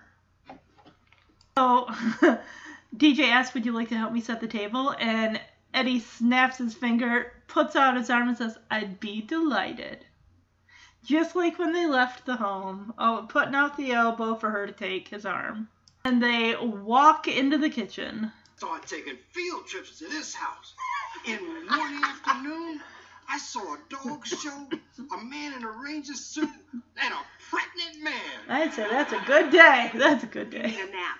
Eddie, wait. I wanted to ask you something. Would you stay for dinner with me and my family? Actually, we'd love to have you both. Well, I need to get back to work. Yeah, this But is Eddie like can my stay if he extended wants. break. Yeah, I couldn't impose. But just out of curiosity, what are you having? Lasagna. I'll impose for lasagna. Bye. Behave. Bye. Would you like to help me set the table? I'd be delighted.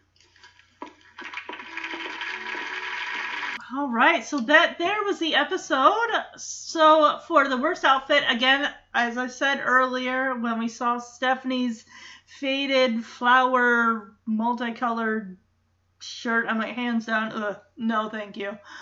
Best outfit, I gotta go with DJ. I like it. It's like she and Danny both are wearing the plaid shirts, but DJ's, I think they're, red shorts, but they're really good. Compliments goes good together. I like it. Runner up for best, because DJ got, best outfit. Runner up would be definitely Michelle. Again, I know, red. Michelle's wearing the red overalls, but that's not what sells it. She's wearing a mock tealish turtleneck, and Michelle's got her hair in pigtails, and the little scrunchy things holding up the pigtails are like a mixture of like teal and maybe purple or something, but I like how it goes together. I like that. So Tanner teachable moment for this episode. In case of DJ, don't just assume because they say it's okay, I can leave, that is okay. You check first. You check. As far as Jesse and Becky and that bet, Okay. I don't know. Have I ever followed through on a bet before? Gosh, I can't remember when the last time I ever made a bet, but come on. Honestly, Jesse, come on. Just follow through. It's one day. I'm sure he said even after 2 hours, it felt like his ankles were swelling, he was retaining water, and his back aches. It's like, but think of what your wife is going through. I think if he really wanted to know, he should do that men feeling what child labor is like, that thing. If they had that in like this time period, in this decade, he should have participated in that. And then he really could have found out what it was like. Not just caring, but going through the actual labor. Tanner, teachable moment for Danny, this last one. Rethink the award for the contest. Don't give a pooper scooper to a child when the pooper scooper is taller than said child. Just don't, come on. A trophy would have been adorable. That just would have been so cute. You can get trophies at party stores, I'm sure, or even no, like sporting, like those ones that have like awards and stuff that specialize in making that stuff. That kind of place. All right, get ready next week for Dave Coulier's birthday. This will be on the 21st, although Friday is not the 21st. This will be released on the 17th. Season 1, Episode 10, Joey's Place, which aired December 1987. Joey fears that the family doesn't need him anymore when they give him a too joyful send-off, but in reality they are planning a way to surprise him with a space of his own. Meanwhile, Jesse learns that Joey's job as child care provider and housekeeper is not an easy one. So, where Joey fails in the food department, Jesse really, wow, his food's amazing. I don't know personally, but I'm just, in my mind, I bet it's amazing.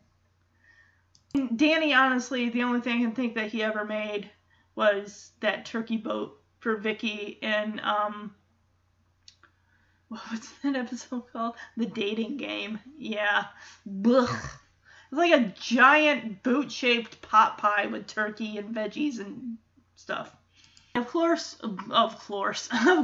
we will close out September with the Back to School episode, the second Back to School Part 3 episode in the series with Season 4's A Pinch for a Pinch. You get to meet Pain in the Rear, Pain in the Butt, Aaron Bailey in that episode. Actually, honestly, we've seen that kid before.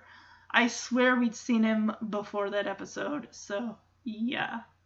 So, from what I'm reading, as far as the difference between dementia and Alzheimer's, because there are a lot of different explanations about this.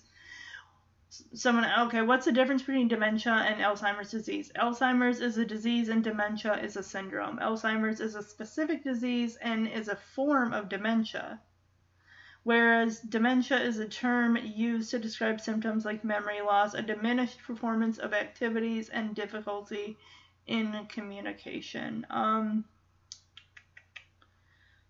Let's see.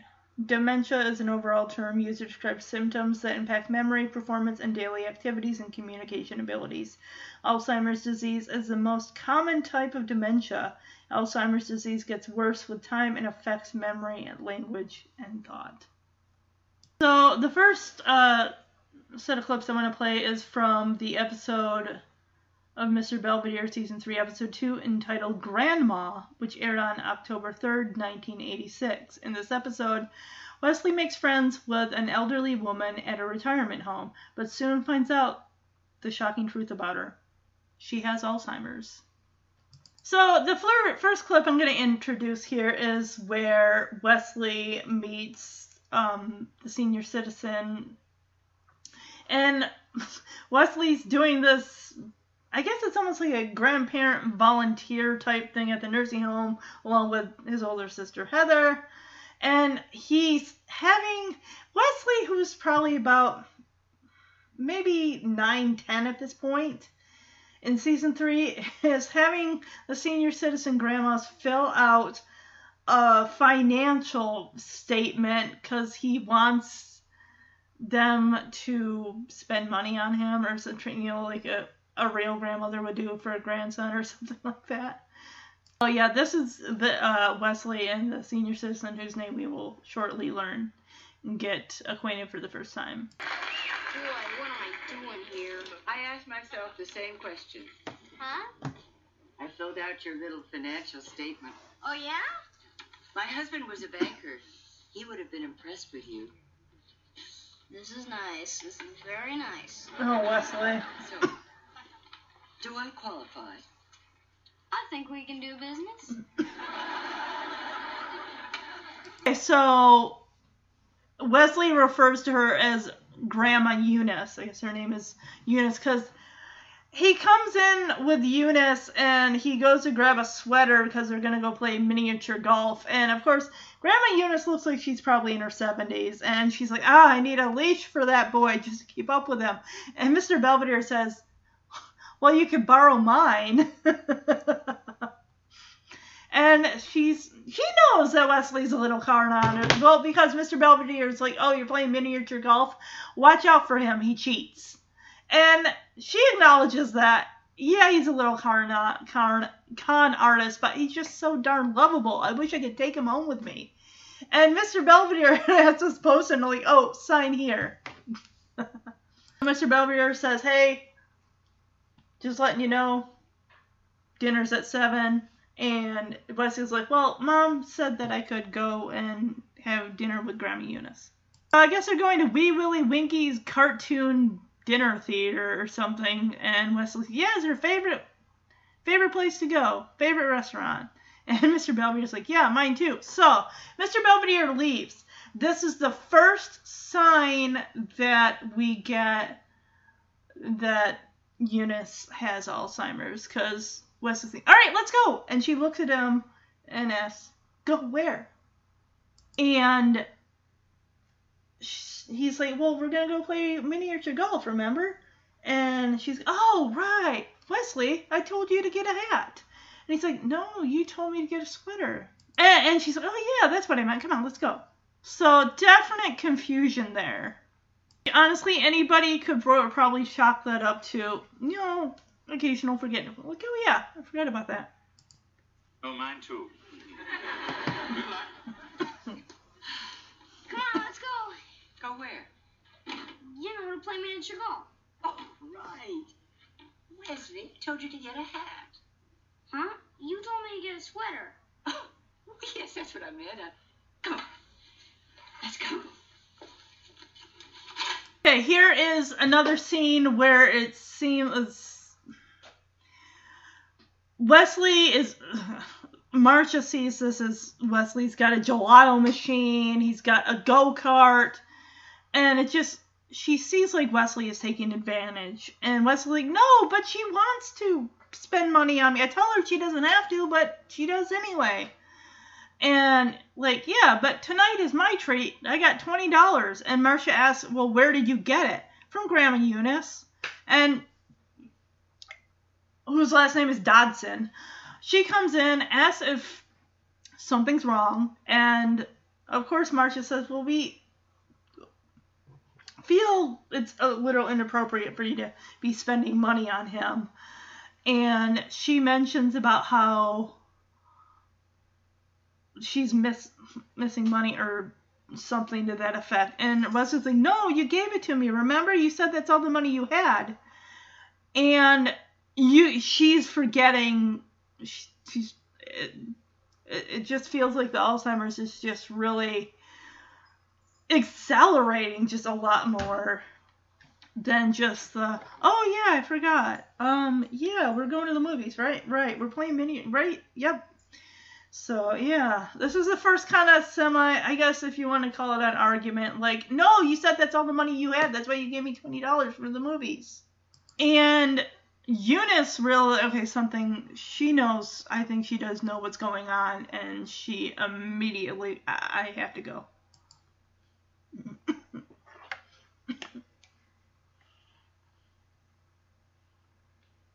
What did she do? Oh, boy. Me and Grandma Eunice are going to the Wesley, what did I say about letting Mrs. Dodson spoil you? Go for it. Come on, Mom. It's not my fault. I told her she didn't have to keep buying me stuff, but she likes to. Anyway, the movie tonight is my treat. Oh, that's very nice, Wesley. Where did you get the money? Grandma Eunice gave me $20. Is everything okay? Oh, sure. Mrs. Dodson, I really don't think Wesley should be taking any money from you. I don't think so either. But you did give him that $20. No, I didn't. Sure you did. Wesley, I was going to use that money for the movies. But you gave it to me. I did not. Don't you remember? You said it was all the money you had. No,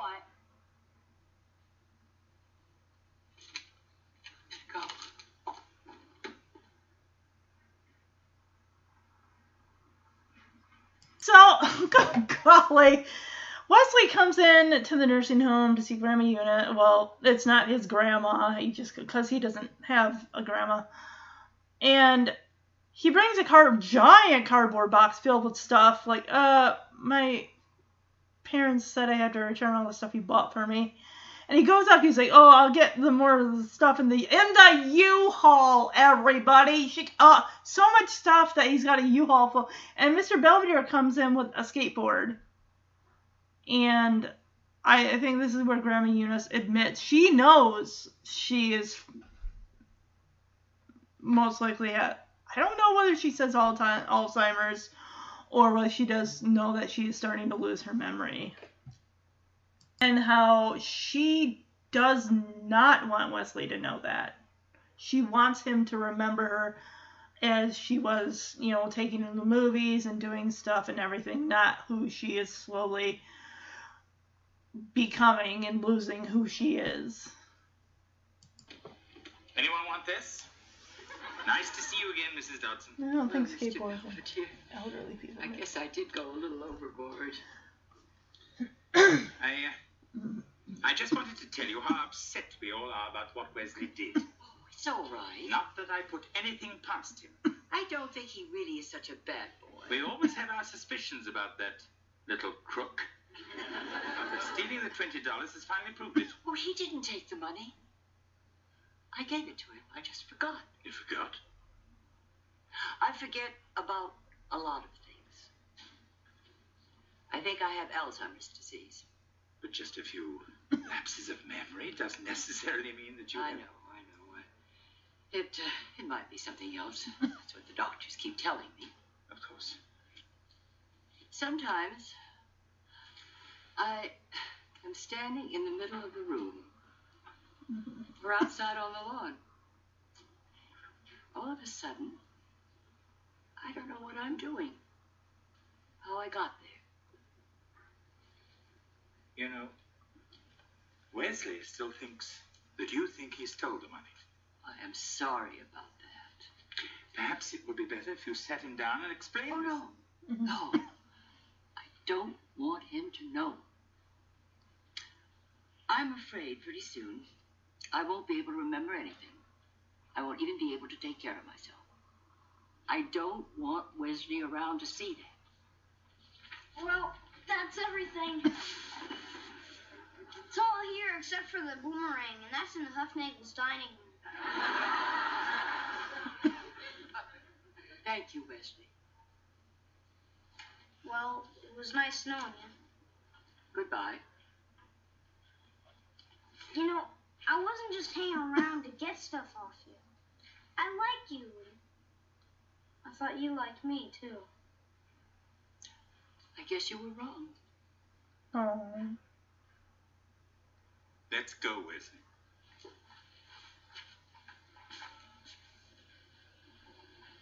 Here, I forgot this.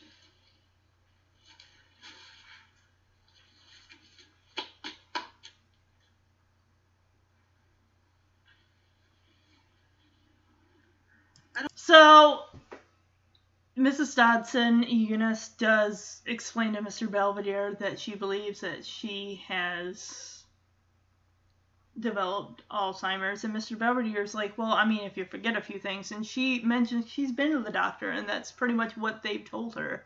And she even explains, like, sometimes I'll be standing here or out in the yard and I won't know where I'm at. And Mr. Belvedere even goes so far as to say, well, you know, maybe if you just explain to Wesley.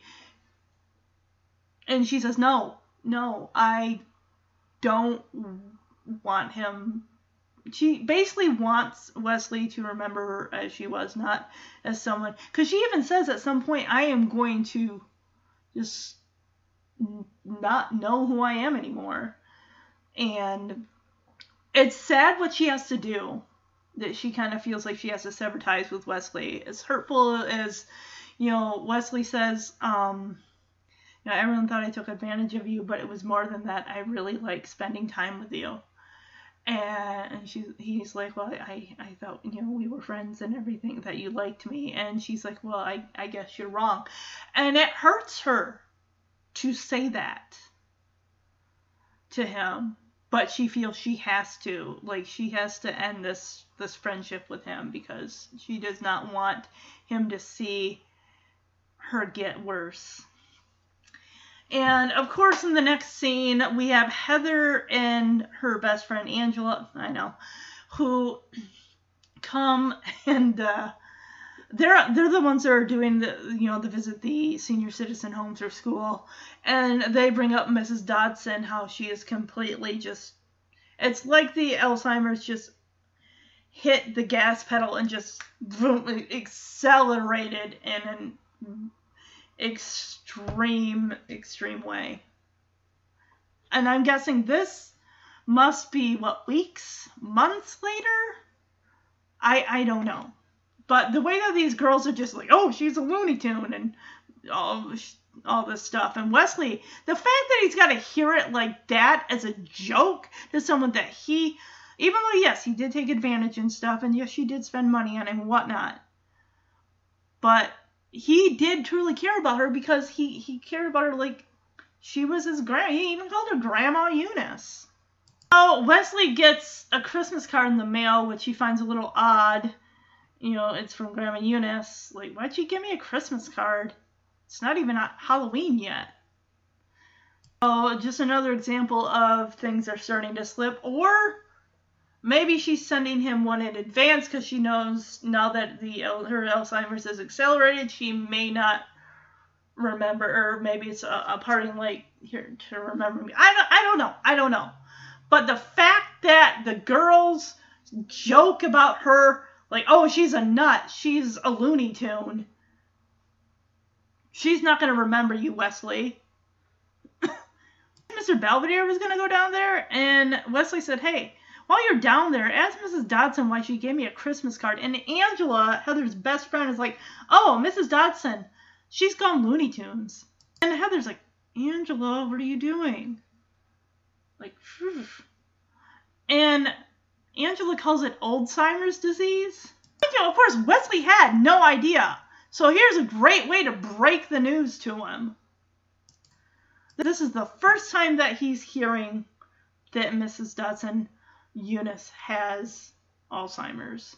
What are you talking about? Do they all know? Hey, what's going on? You guys aren't telling me something. Wesley, Mrs. Dodson has Alzheimer's disease. What's that? Well, it means she's kind of sick in the head, honey. It affects her thinking, her memory. That's why she thought you took her money, pal. Because she just forgot she gave it to you. Oh. So why didn't anybody tell me? Because Mrs. Dodson didn't want us to. I think maybe she just wants you to remember her the way she was. Well, that's stupid. And I'm going to go down and tell her so. Hey, champ, I don't think that's such a good idea. Why not? Well, because you haven't seen her in a long time, and she's a lot different. Yeah, she probably wouldn't even recognize you. Oh, yeah? Nobody forgets Wesley T. Owens. So, yeah, they basically tell him that, well, even Heather says he may more likely she may not even remember you, because Marcia does explain that Alzheimer's, because Wesley doesn't know what that is. She says it means, a sickness in the head, and how she loses, losing her memory and her critical thinking and everything like that. And even, I almost call him Bob Uecker, who plays George. He says, and that's why she thought you stole the $20, is because she forgot that she gave it to you. And Wesley is determined, like, no, I'm going to go down there, because nobody forgets Wesley T. Owens. And even they all knew that she had it. And the fact that Wesley is like, well, why didn't she tell me? And Mr. Belvedere says, well, because she didn't want you to know. And even Marcia says maybe she wanted you to remember her for who she was. And even George says, it's been quite a while. She's most likely going to be a lot different. All right, here comes Wesley, and yes, he is in for a big shock, because Grandma Eunice is, who he knew her as, is long gone now. Hey, there you are. I've been looking all over for you. Is that so? I got your Christmas card, and everyone told me you were sick and wouldn't recognize me anymore. Is that so? It's okay if you forget stuff once in a while. I do too. Yesterday I forgot my lunch. Actually, I didn't really forget it. Mr. Belvedere made me a sardine sandwich, and I just told him I forgot it. Is that so? Yeah, she doesn't even recognize Hey, him. what do you keep saying that for? Are you mad at me or something? It looks like rain. Yeah, the weatherman said it might rain tonight with thunder and lightning and everything. You remember when I was 15? No. I had my first real date. His name was Cal. And I wore that organdy dress, the one with the beautiful hand stitching. Anyway, we were walking Looking at Mr. Belvedere to like the dance, and halfway down Sutton Street, it began to pour. My hair and my dress and everything just got soaked. Oh, but we had the best time anyway. Come on, I don't know about any of that stuff. I'm Wesley. This is 1986. Is that so? Wesley, I think we should go. I'm not going anywhere until she remembers me. Wesley. Come on, it's me. We went to the movies and played miniature golf and had ice cream together. Remember this? Remember when I used to do this and you told me my face would freeze?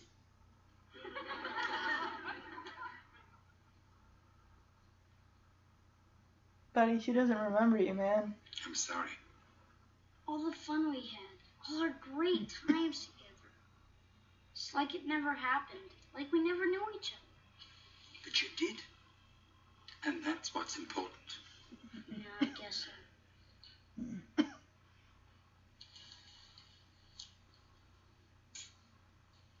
Bye, Grandma.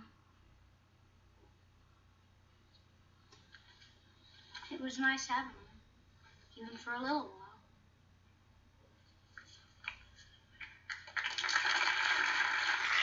while. Wow, yeah, like I said, that was many months. We don't know how many months have passed, maybe 2 months, 3 months, what have you, but that accelerated. It seems like when it hits, and it's a fast progression.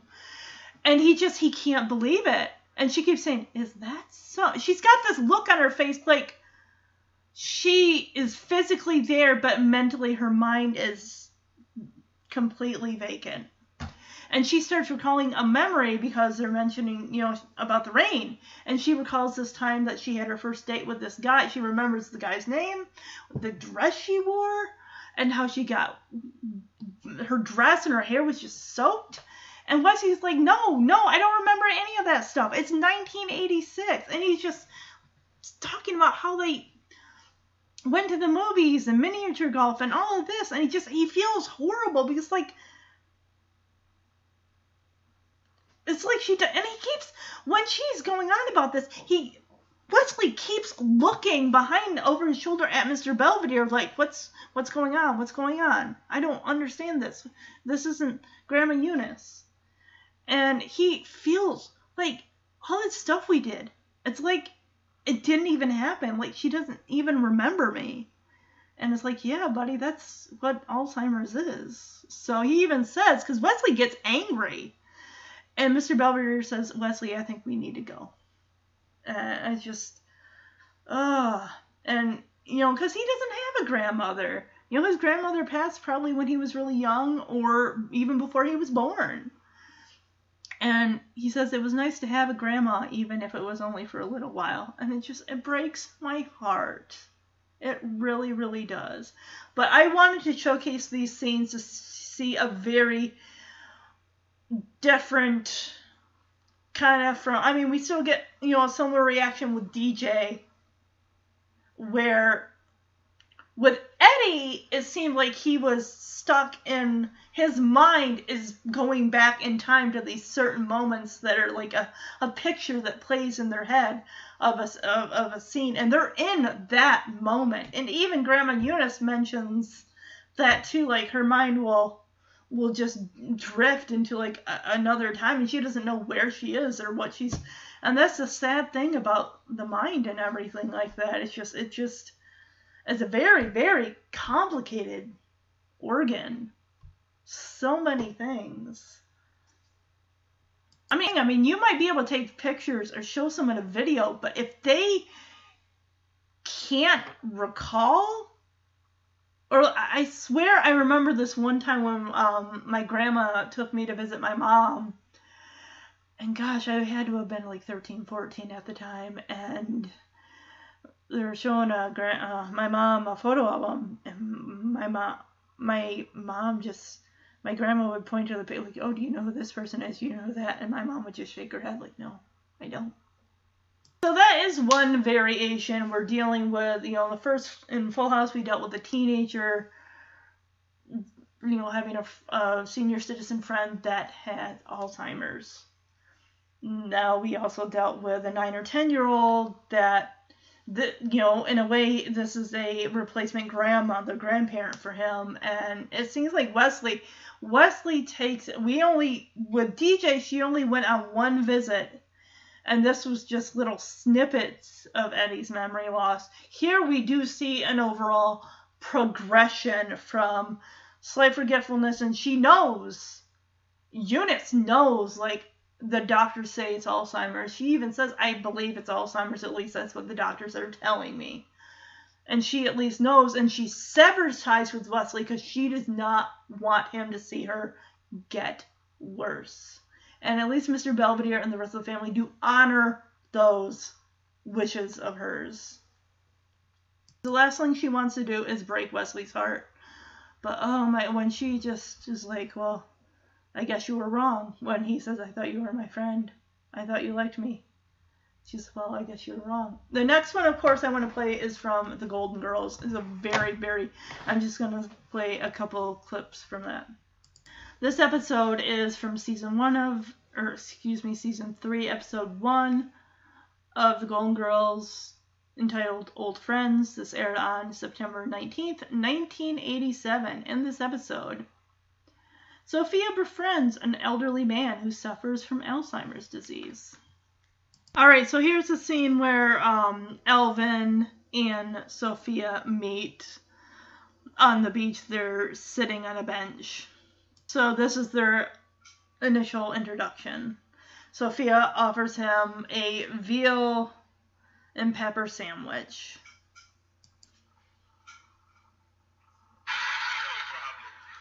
Hey, Alvin, I have an enormous veal and pepper sandwich here. I couldn't possibly finish it. You want half? I made it fresh this morning. Sounds more interesting than the tangerine I got. Prepare yourself for a rare treat. Hey, I don't even know your name.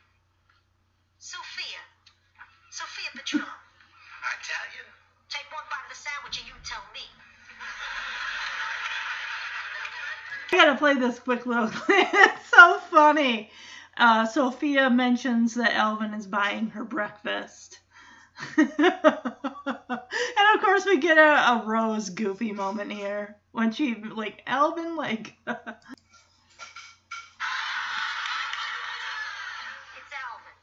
Alvin from the boardwalk? So in the next scene here, Sophia is talking about her husband Salvador and how he hates the beach. And Sophia asks Alvin about his wife, Edna. And Alvin quickly changes the topic to the birds on the beach and stuff. Like, oh, they want you to feed them, but here they take care of themselves. And Sophia's a little confused. Like, well, no, I'm asking you about your dead... I'm asking you about your wife, and you're talking about birds. And that's where Alvin gets confused for a second, and he starts to break down. He gets upset because he realizes like he can't remember his wife, and he does have Alzheimer's. So this is the forgetfulness part. Then the next scene I want to play,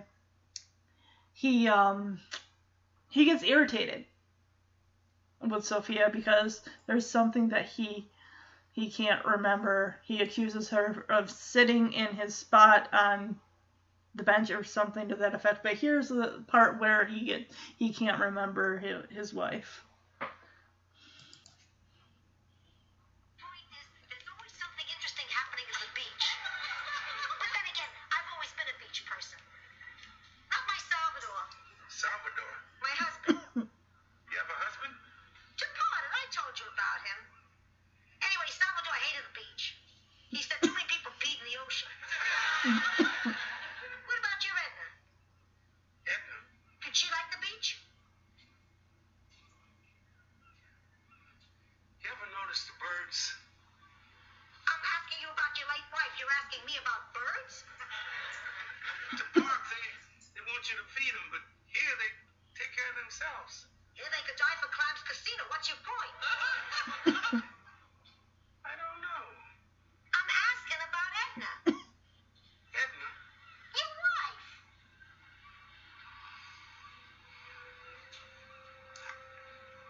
Oh, hey. I'm sorry. I guess I just can't take a hint. There's some things about Salvador I still have trouble talking about. Of course, other things I'm not allowed to talk about unless I want the Scarponi family to put out a contract on me. Hey, I made up that last part, trying to lighten the moment. I'm sorry, Alvin. Don't cry.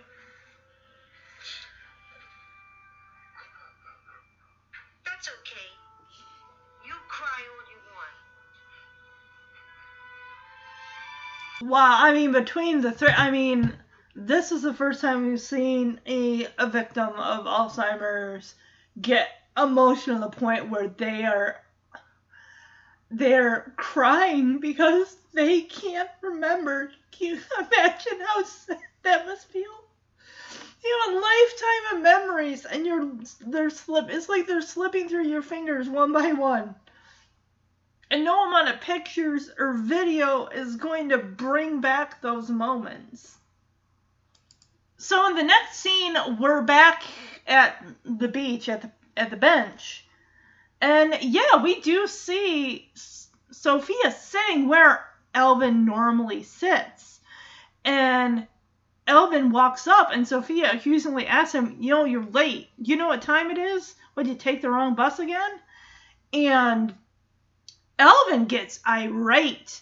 He's like, what do you think you're doing? You're sitting in my seat. And he goes off on her. He just it's like, oh, he gets so angry. It's like, so we're seeing very different variations of this disease where he's upset because he can't, to the point where he's crying because he can't remember his wife. And then we have the other version of him where he's just angry.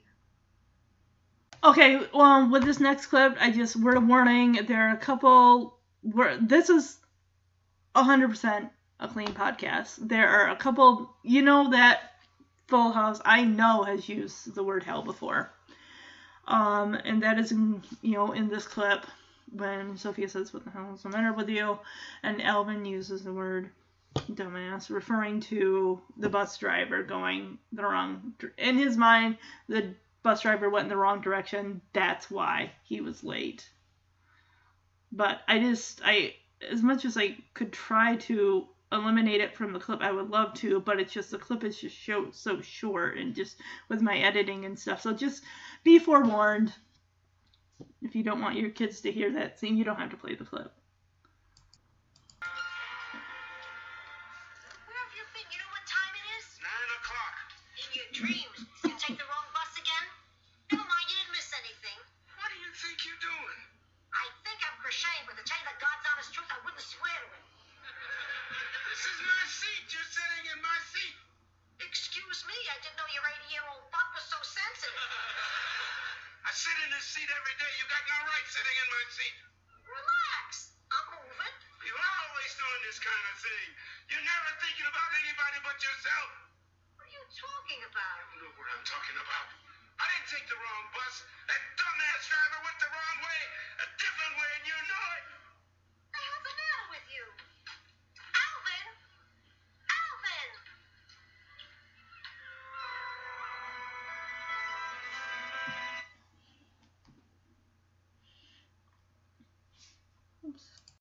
Okay, in this next scene here, Alvin clearly does not remember the fight that he had with Sophia, the argument.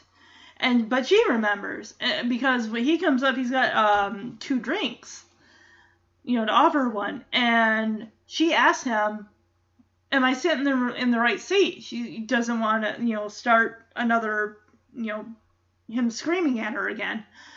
And he's like, well, that depends. If you're waiting for the Jacksonville bus, you might be in trouble. And she's like, you know what I'm talking about. And the fact that she hasn't caught on that, he has Alzheimer's. And he says, I think half the time you don't know what you're talking about. Half those you speak in Italian, I think you make up half those words. So he gives her a drink. He says, well, I'm thirsty. I thought you might be too. And then the camera kind of pulls back and we see Dorothy watching, Alvin and her mom. And then we see another lady who happens to be Alvin's daughter who explains to Dorothy what's going on with Alvin. Because I honestly feel like Sophia doesn't know that Alvin has Alzheimer's. She probably chalks it up like, oh, he had a bad day or he had a bad mood. I mean, as you get old, you get, set in your ways, and when your routine or something changes, you take it personally, you get overly irritated. I know I tend to be that way too, but, I'm 39. I don't have an excuse, so, yeah.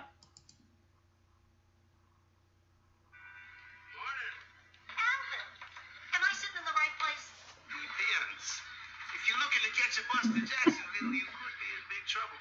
You old geezer, you know what I'm talking about. Half the time, I suspect you don't know what you're talking about. Especially when you start all that muttering in Italian. I swear you make up half those words. Here, I brought you this. Because you're sorry? Because I'm thirsty and I figured you might be too. Whatever.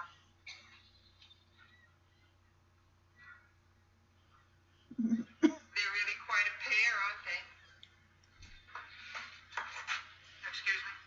My father and your mother. They sit like that all day, every day.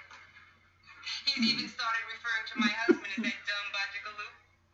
How'd you know that she was my mother? Just a guess. From the way you were watching. And after what happened yesterday, I thought you might show up. Who told you about the fight? Oh, I saw it. I was scared. Well, there doesn't seem to be any problem now. I thought you said this was a cold drink. It's lukewarm.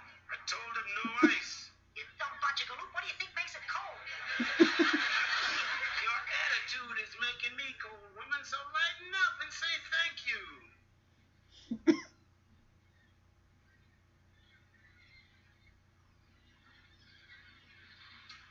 All right, thank you. Thank you for the soda.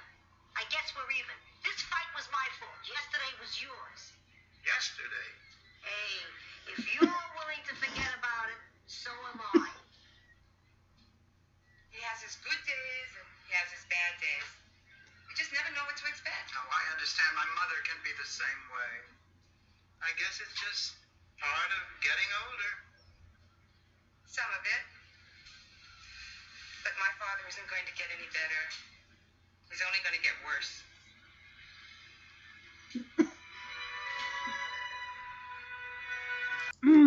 So now Dorothy has to break the news to Sophia that Alvin has Alzheimer's, and this is sad. Come in. Oh, Dorothy, I'm glad you're home. You got a minute? Sure. Good. Crochet me a scarf. Ma, I need to talk to you about Alvin. He's sick, Ma. What are you talking about? You've never even seen him. I've seen him, Ma. After you had that fight, I was worried about you, and I followed you to the boardwalk. That was you? Thank God. I thought Gino the enforcer was out on parole. Ma, please, will you let me say what I have to say? Maybe I don't want to hear what you have to say. Maybe I'm happy not knowing anything. So maybe you know already. I'm not stupid. I could see there was something about Alvin that wasn't right. Ma, he has Alzheimer's disease.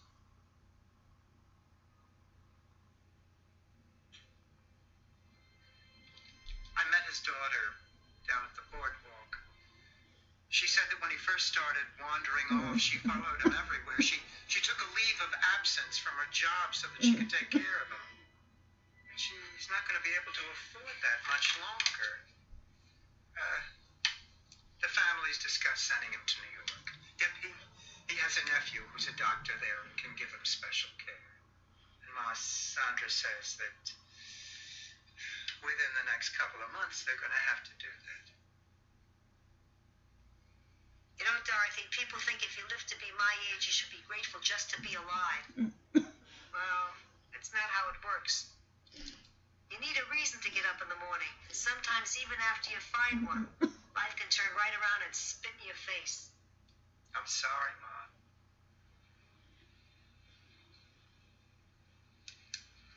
Few months, huh? Should give me enough time to finish the scarf.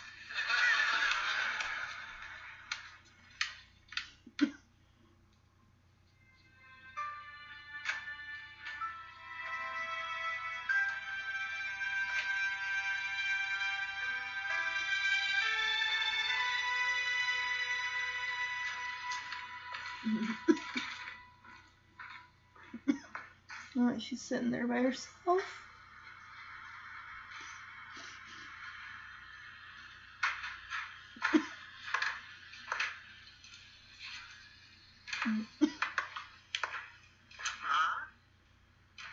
how long you been here? A while.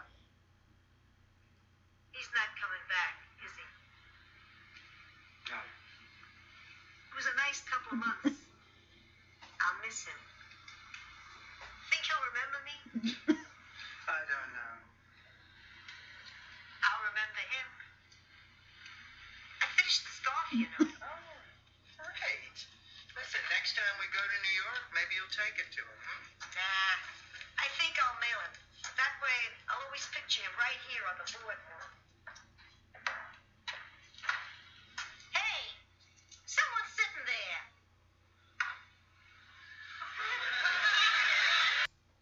God, that was a sad scene.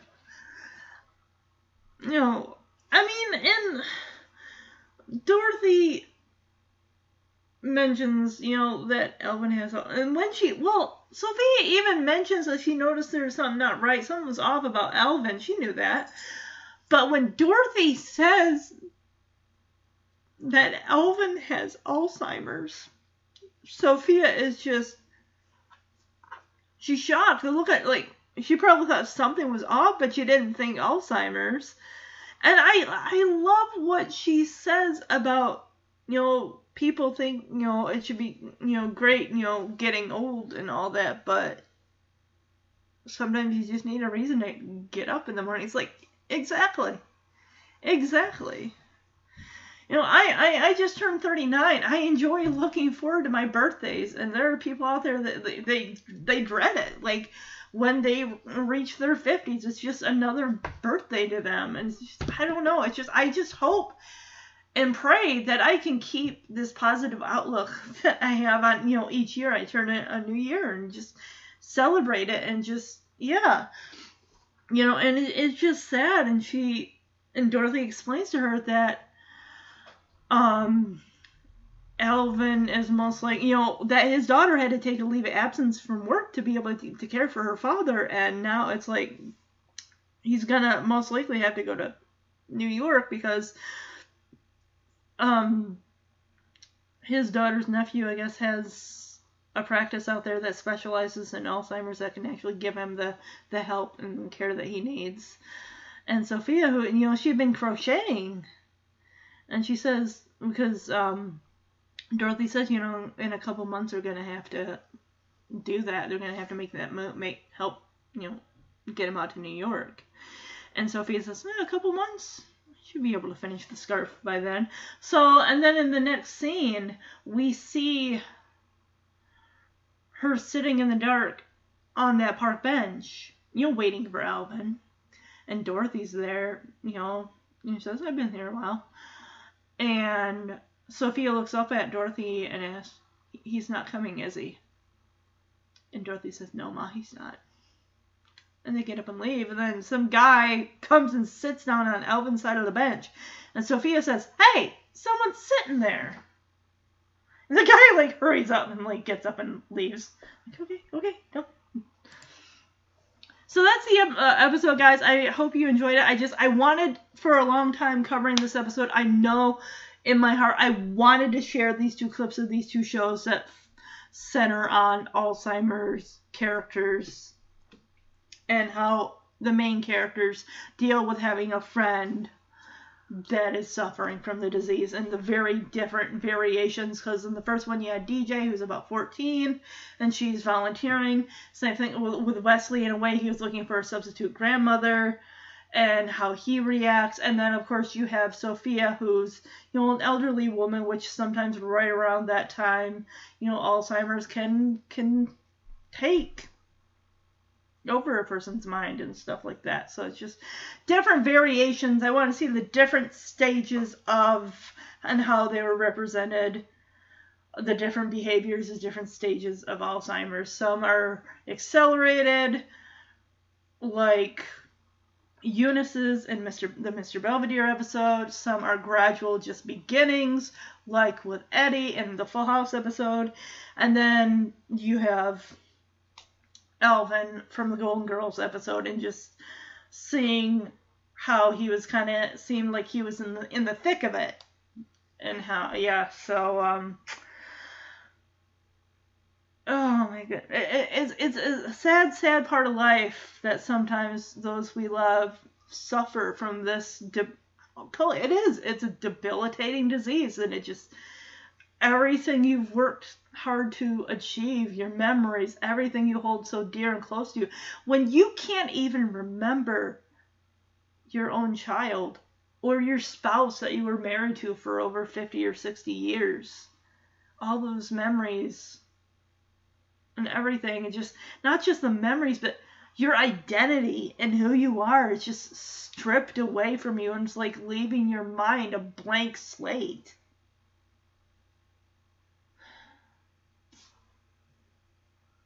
That's why I say, guys, you cherish the time that you have on this earth. You don't take a day for granted. Whatever you can find, whatever reason you can find to get up in the morning, you hold it and you grasp it with both hands, and you just, and it's hard. Honestly, it is hard to be positive. Not just in the world we live in today, but just sometimes in general.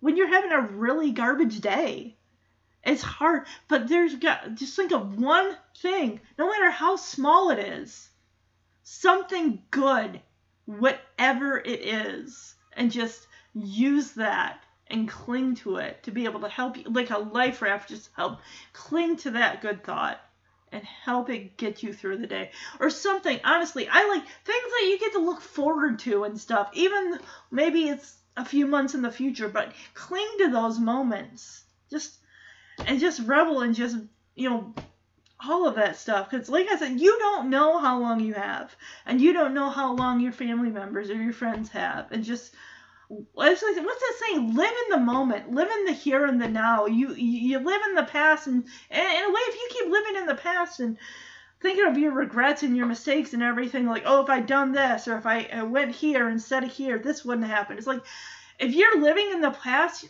to me, you're not really living. You're wasting the time that you have.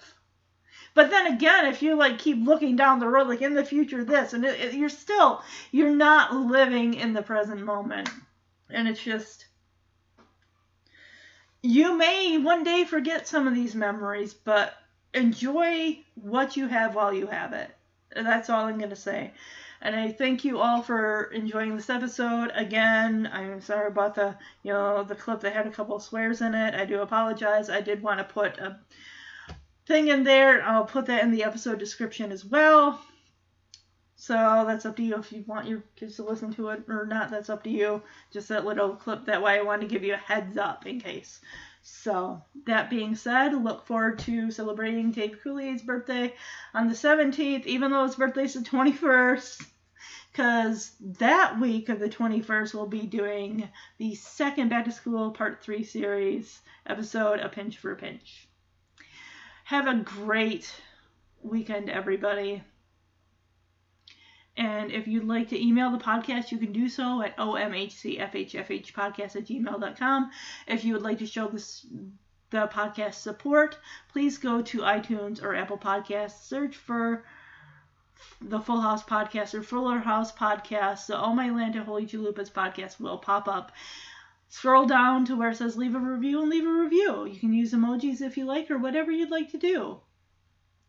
All 5-star reviews do help the podcast get noticed by other Full House and Fuller House fans like yourself. So everyone have a wonderful day, and I hope your September is going just as you wanted it to. And if it isn't, just, as they say, just do your best to make the best of what you have. And know that if you're in a bad spot, that it's not forever. It's not forever. Sometimes there's just rough patches. We gotta push through, ride it out, because around the corner something good is going to come along. All right. Bye-bye, everybody.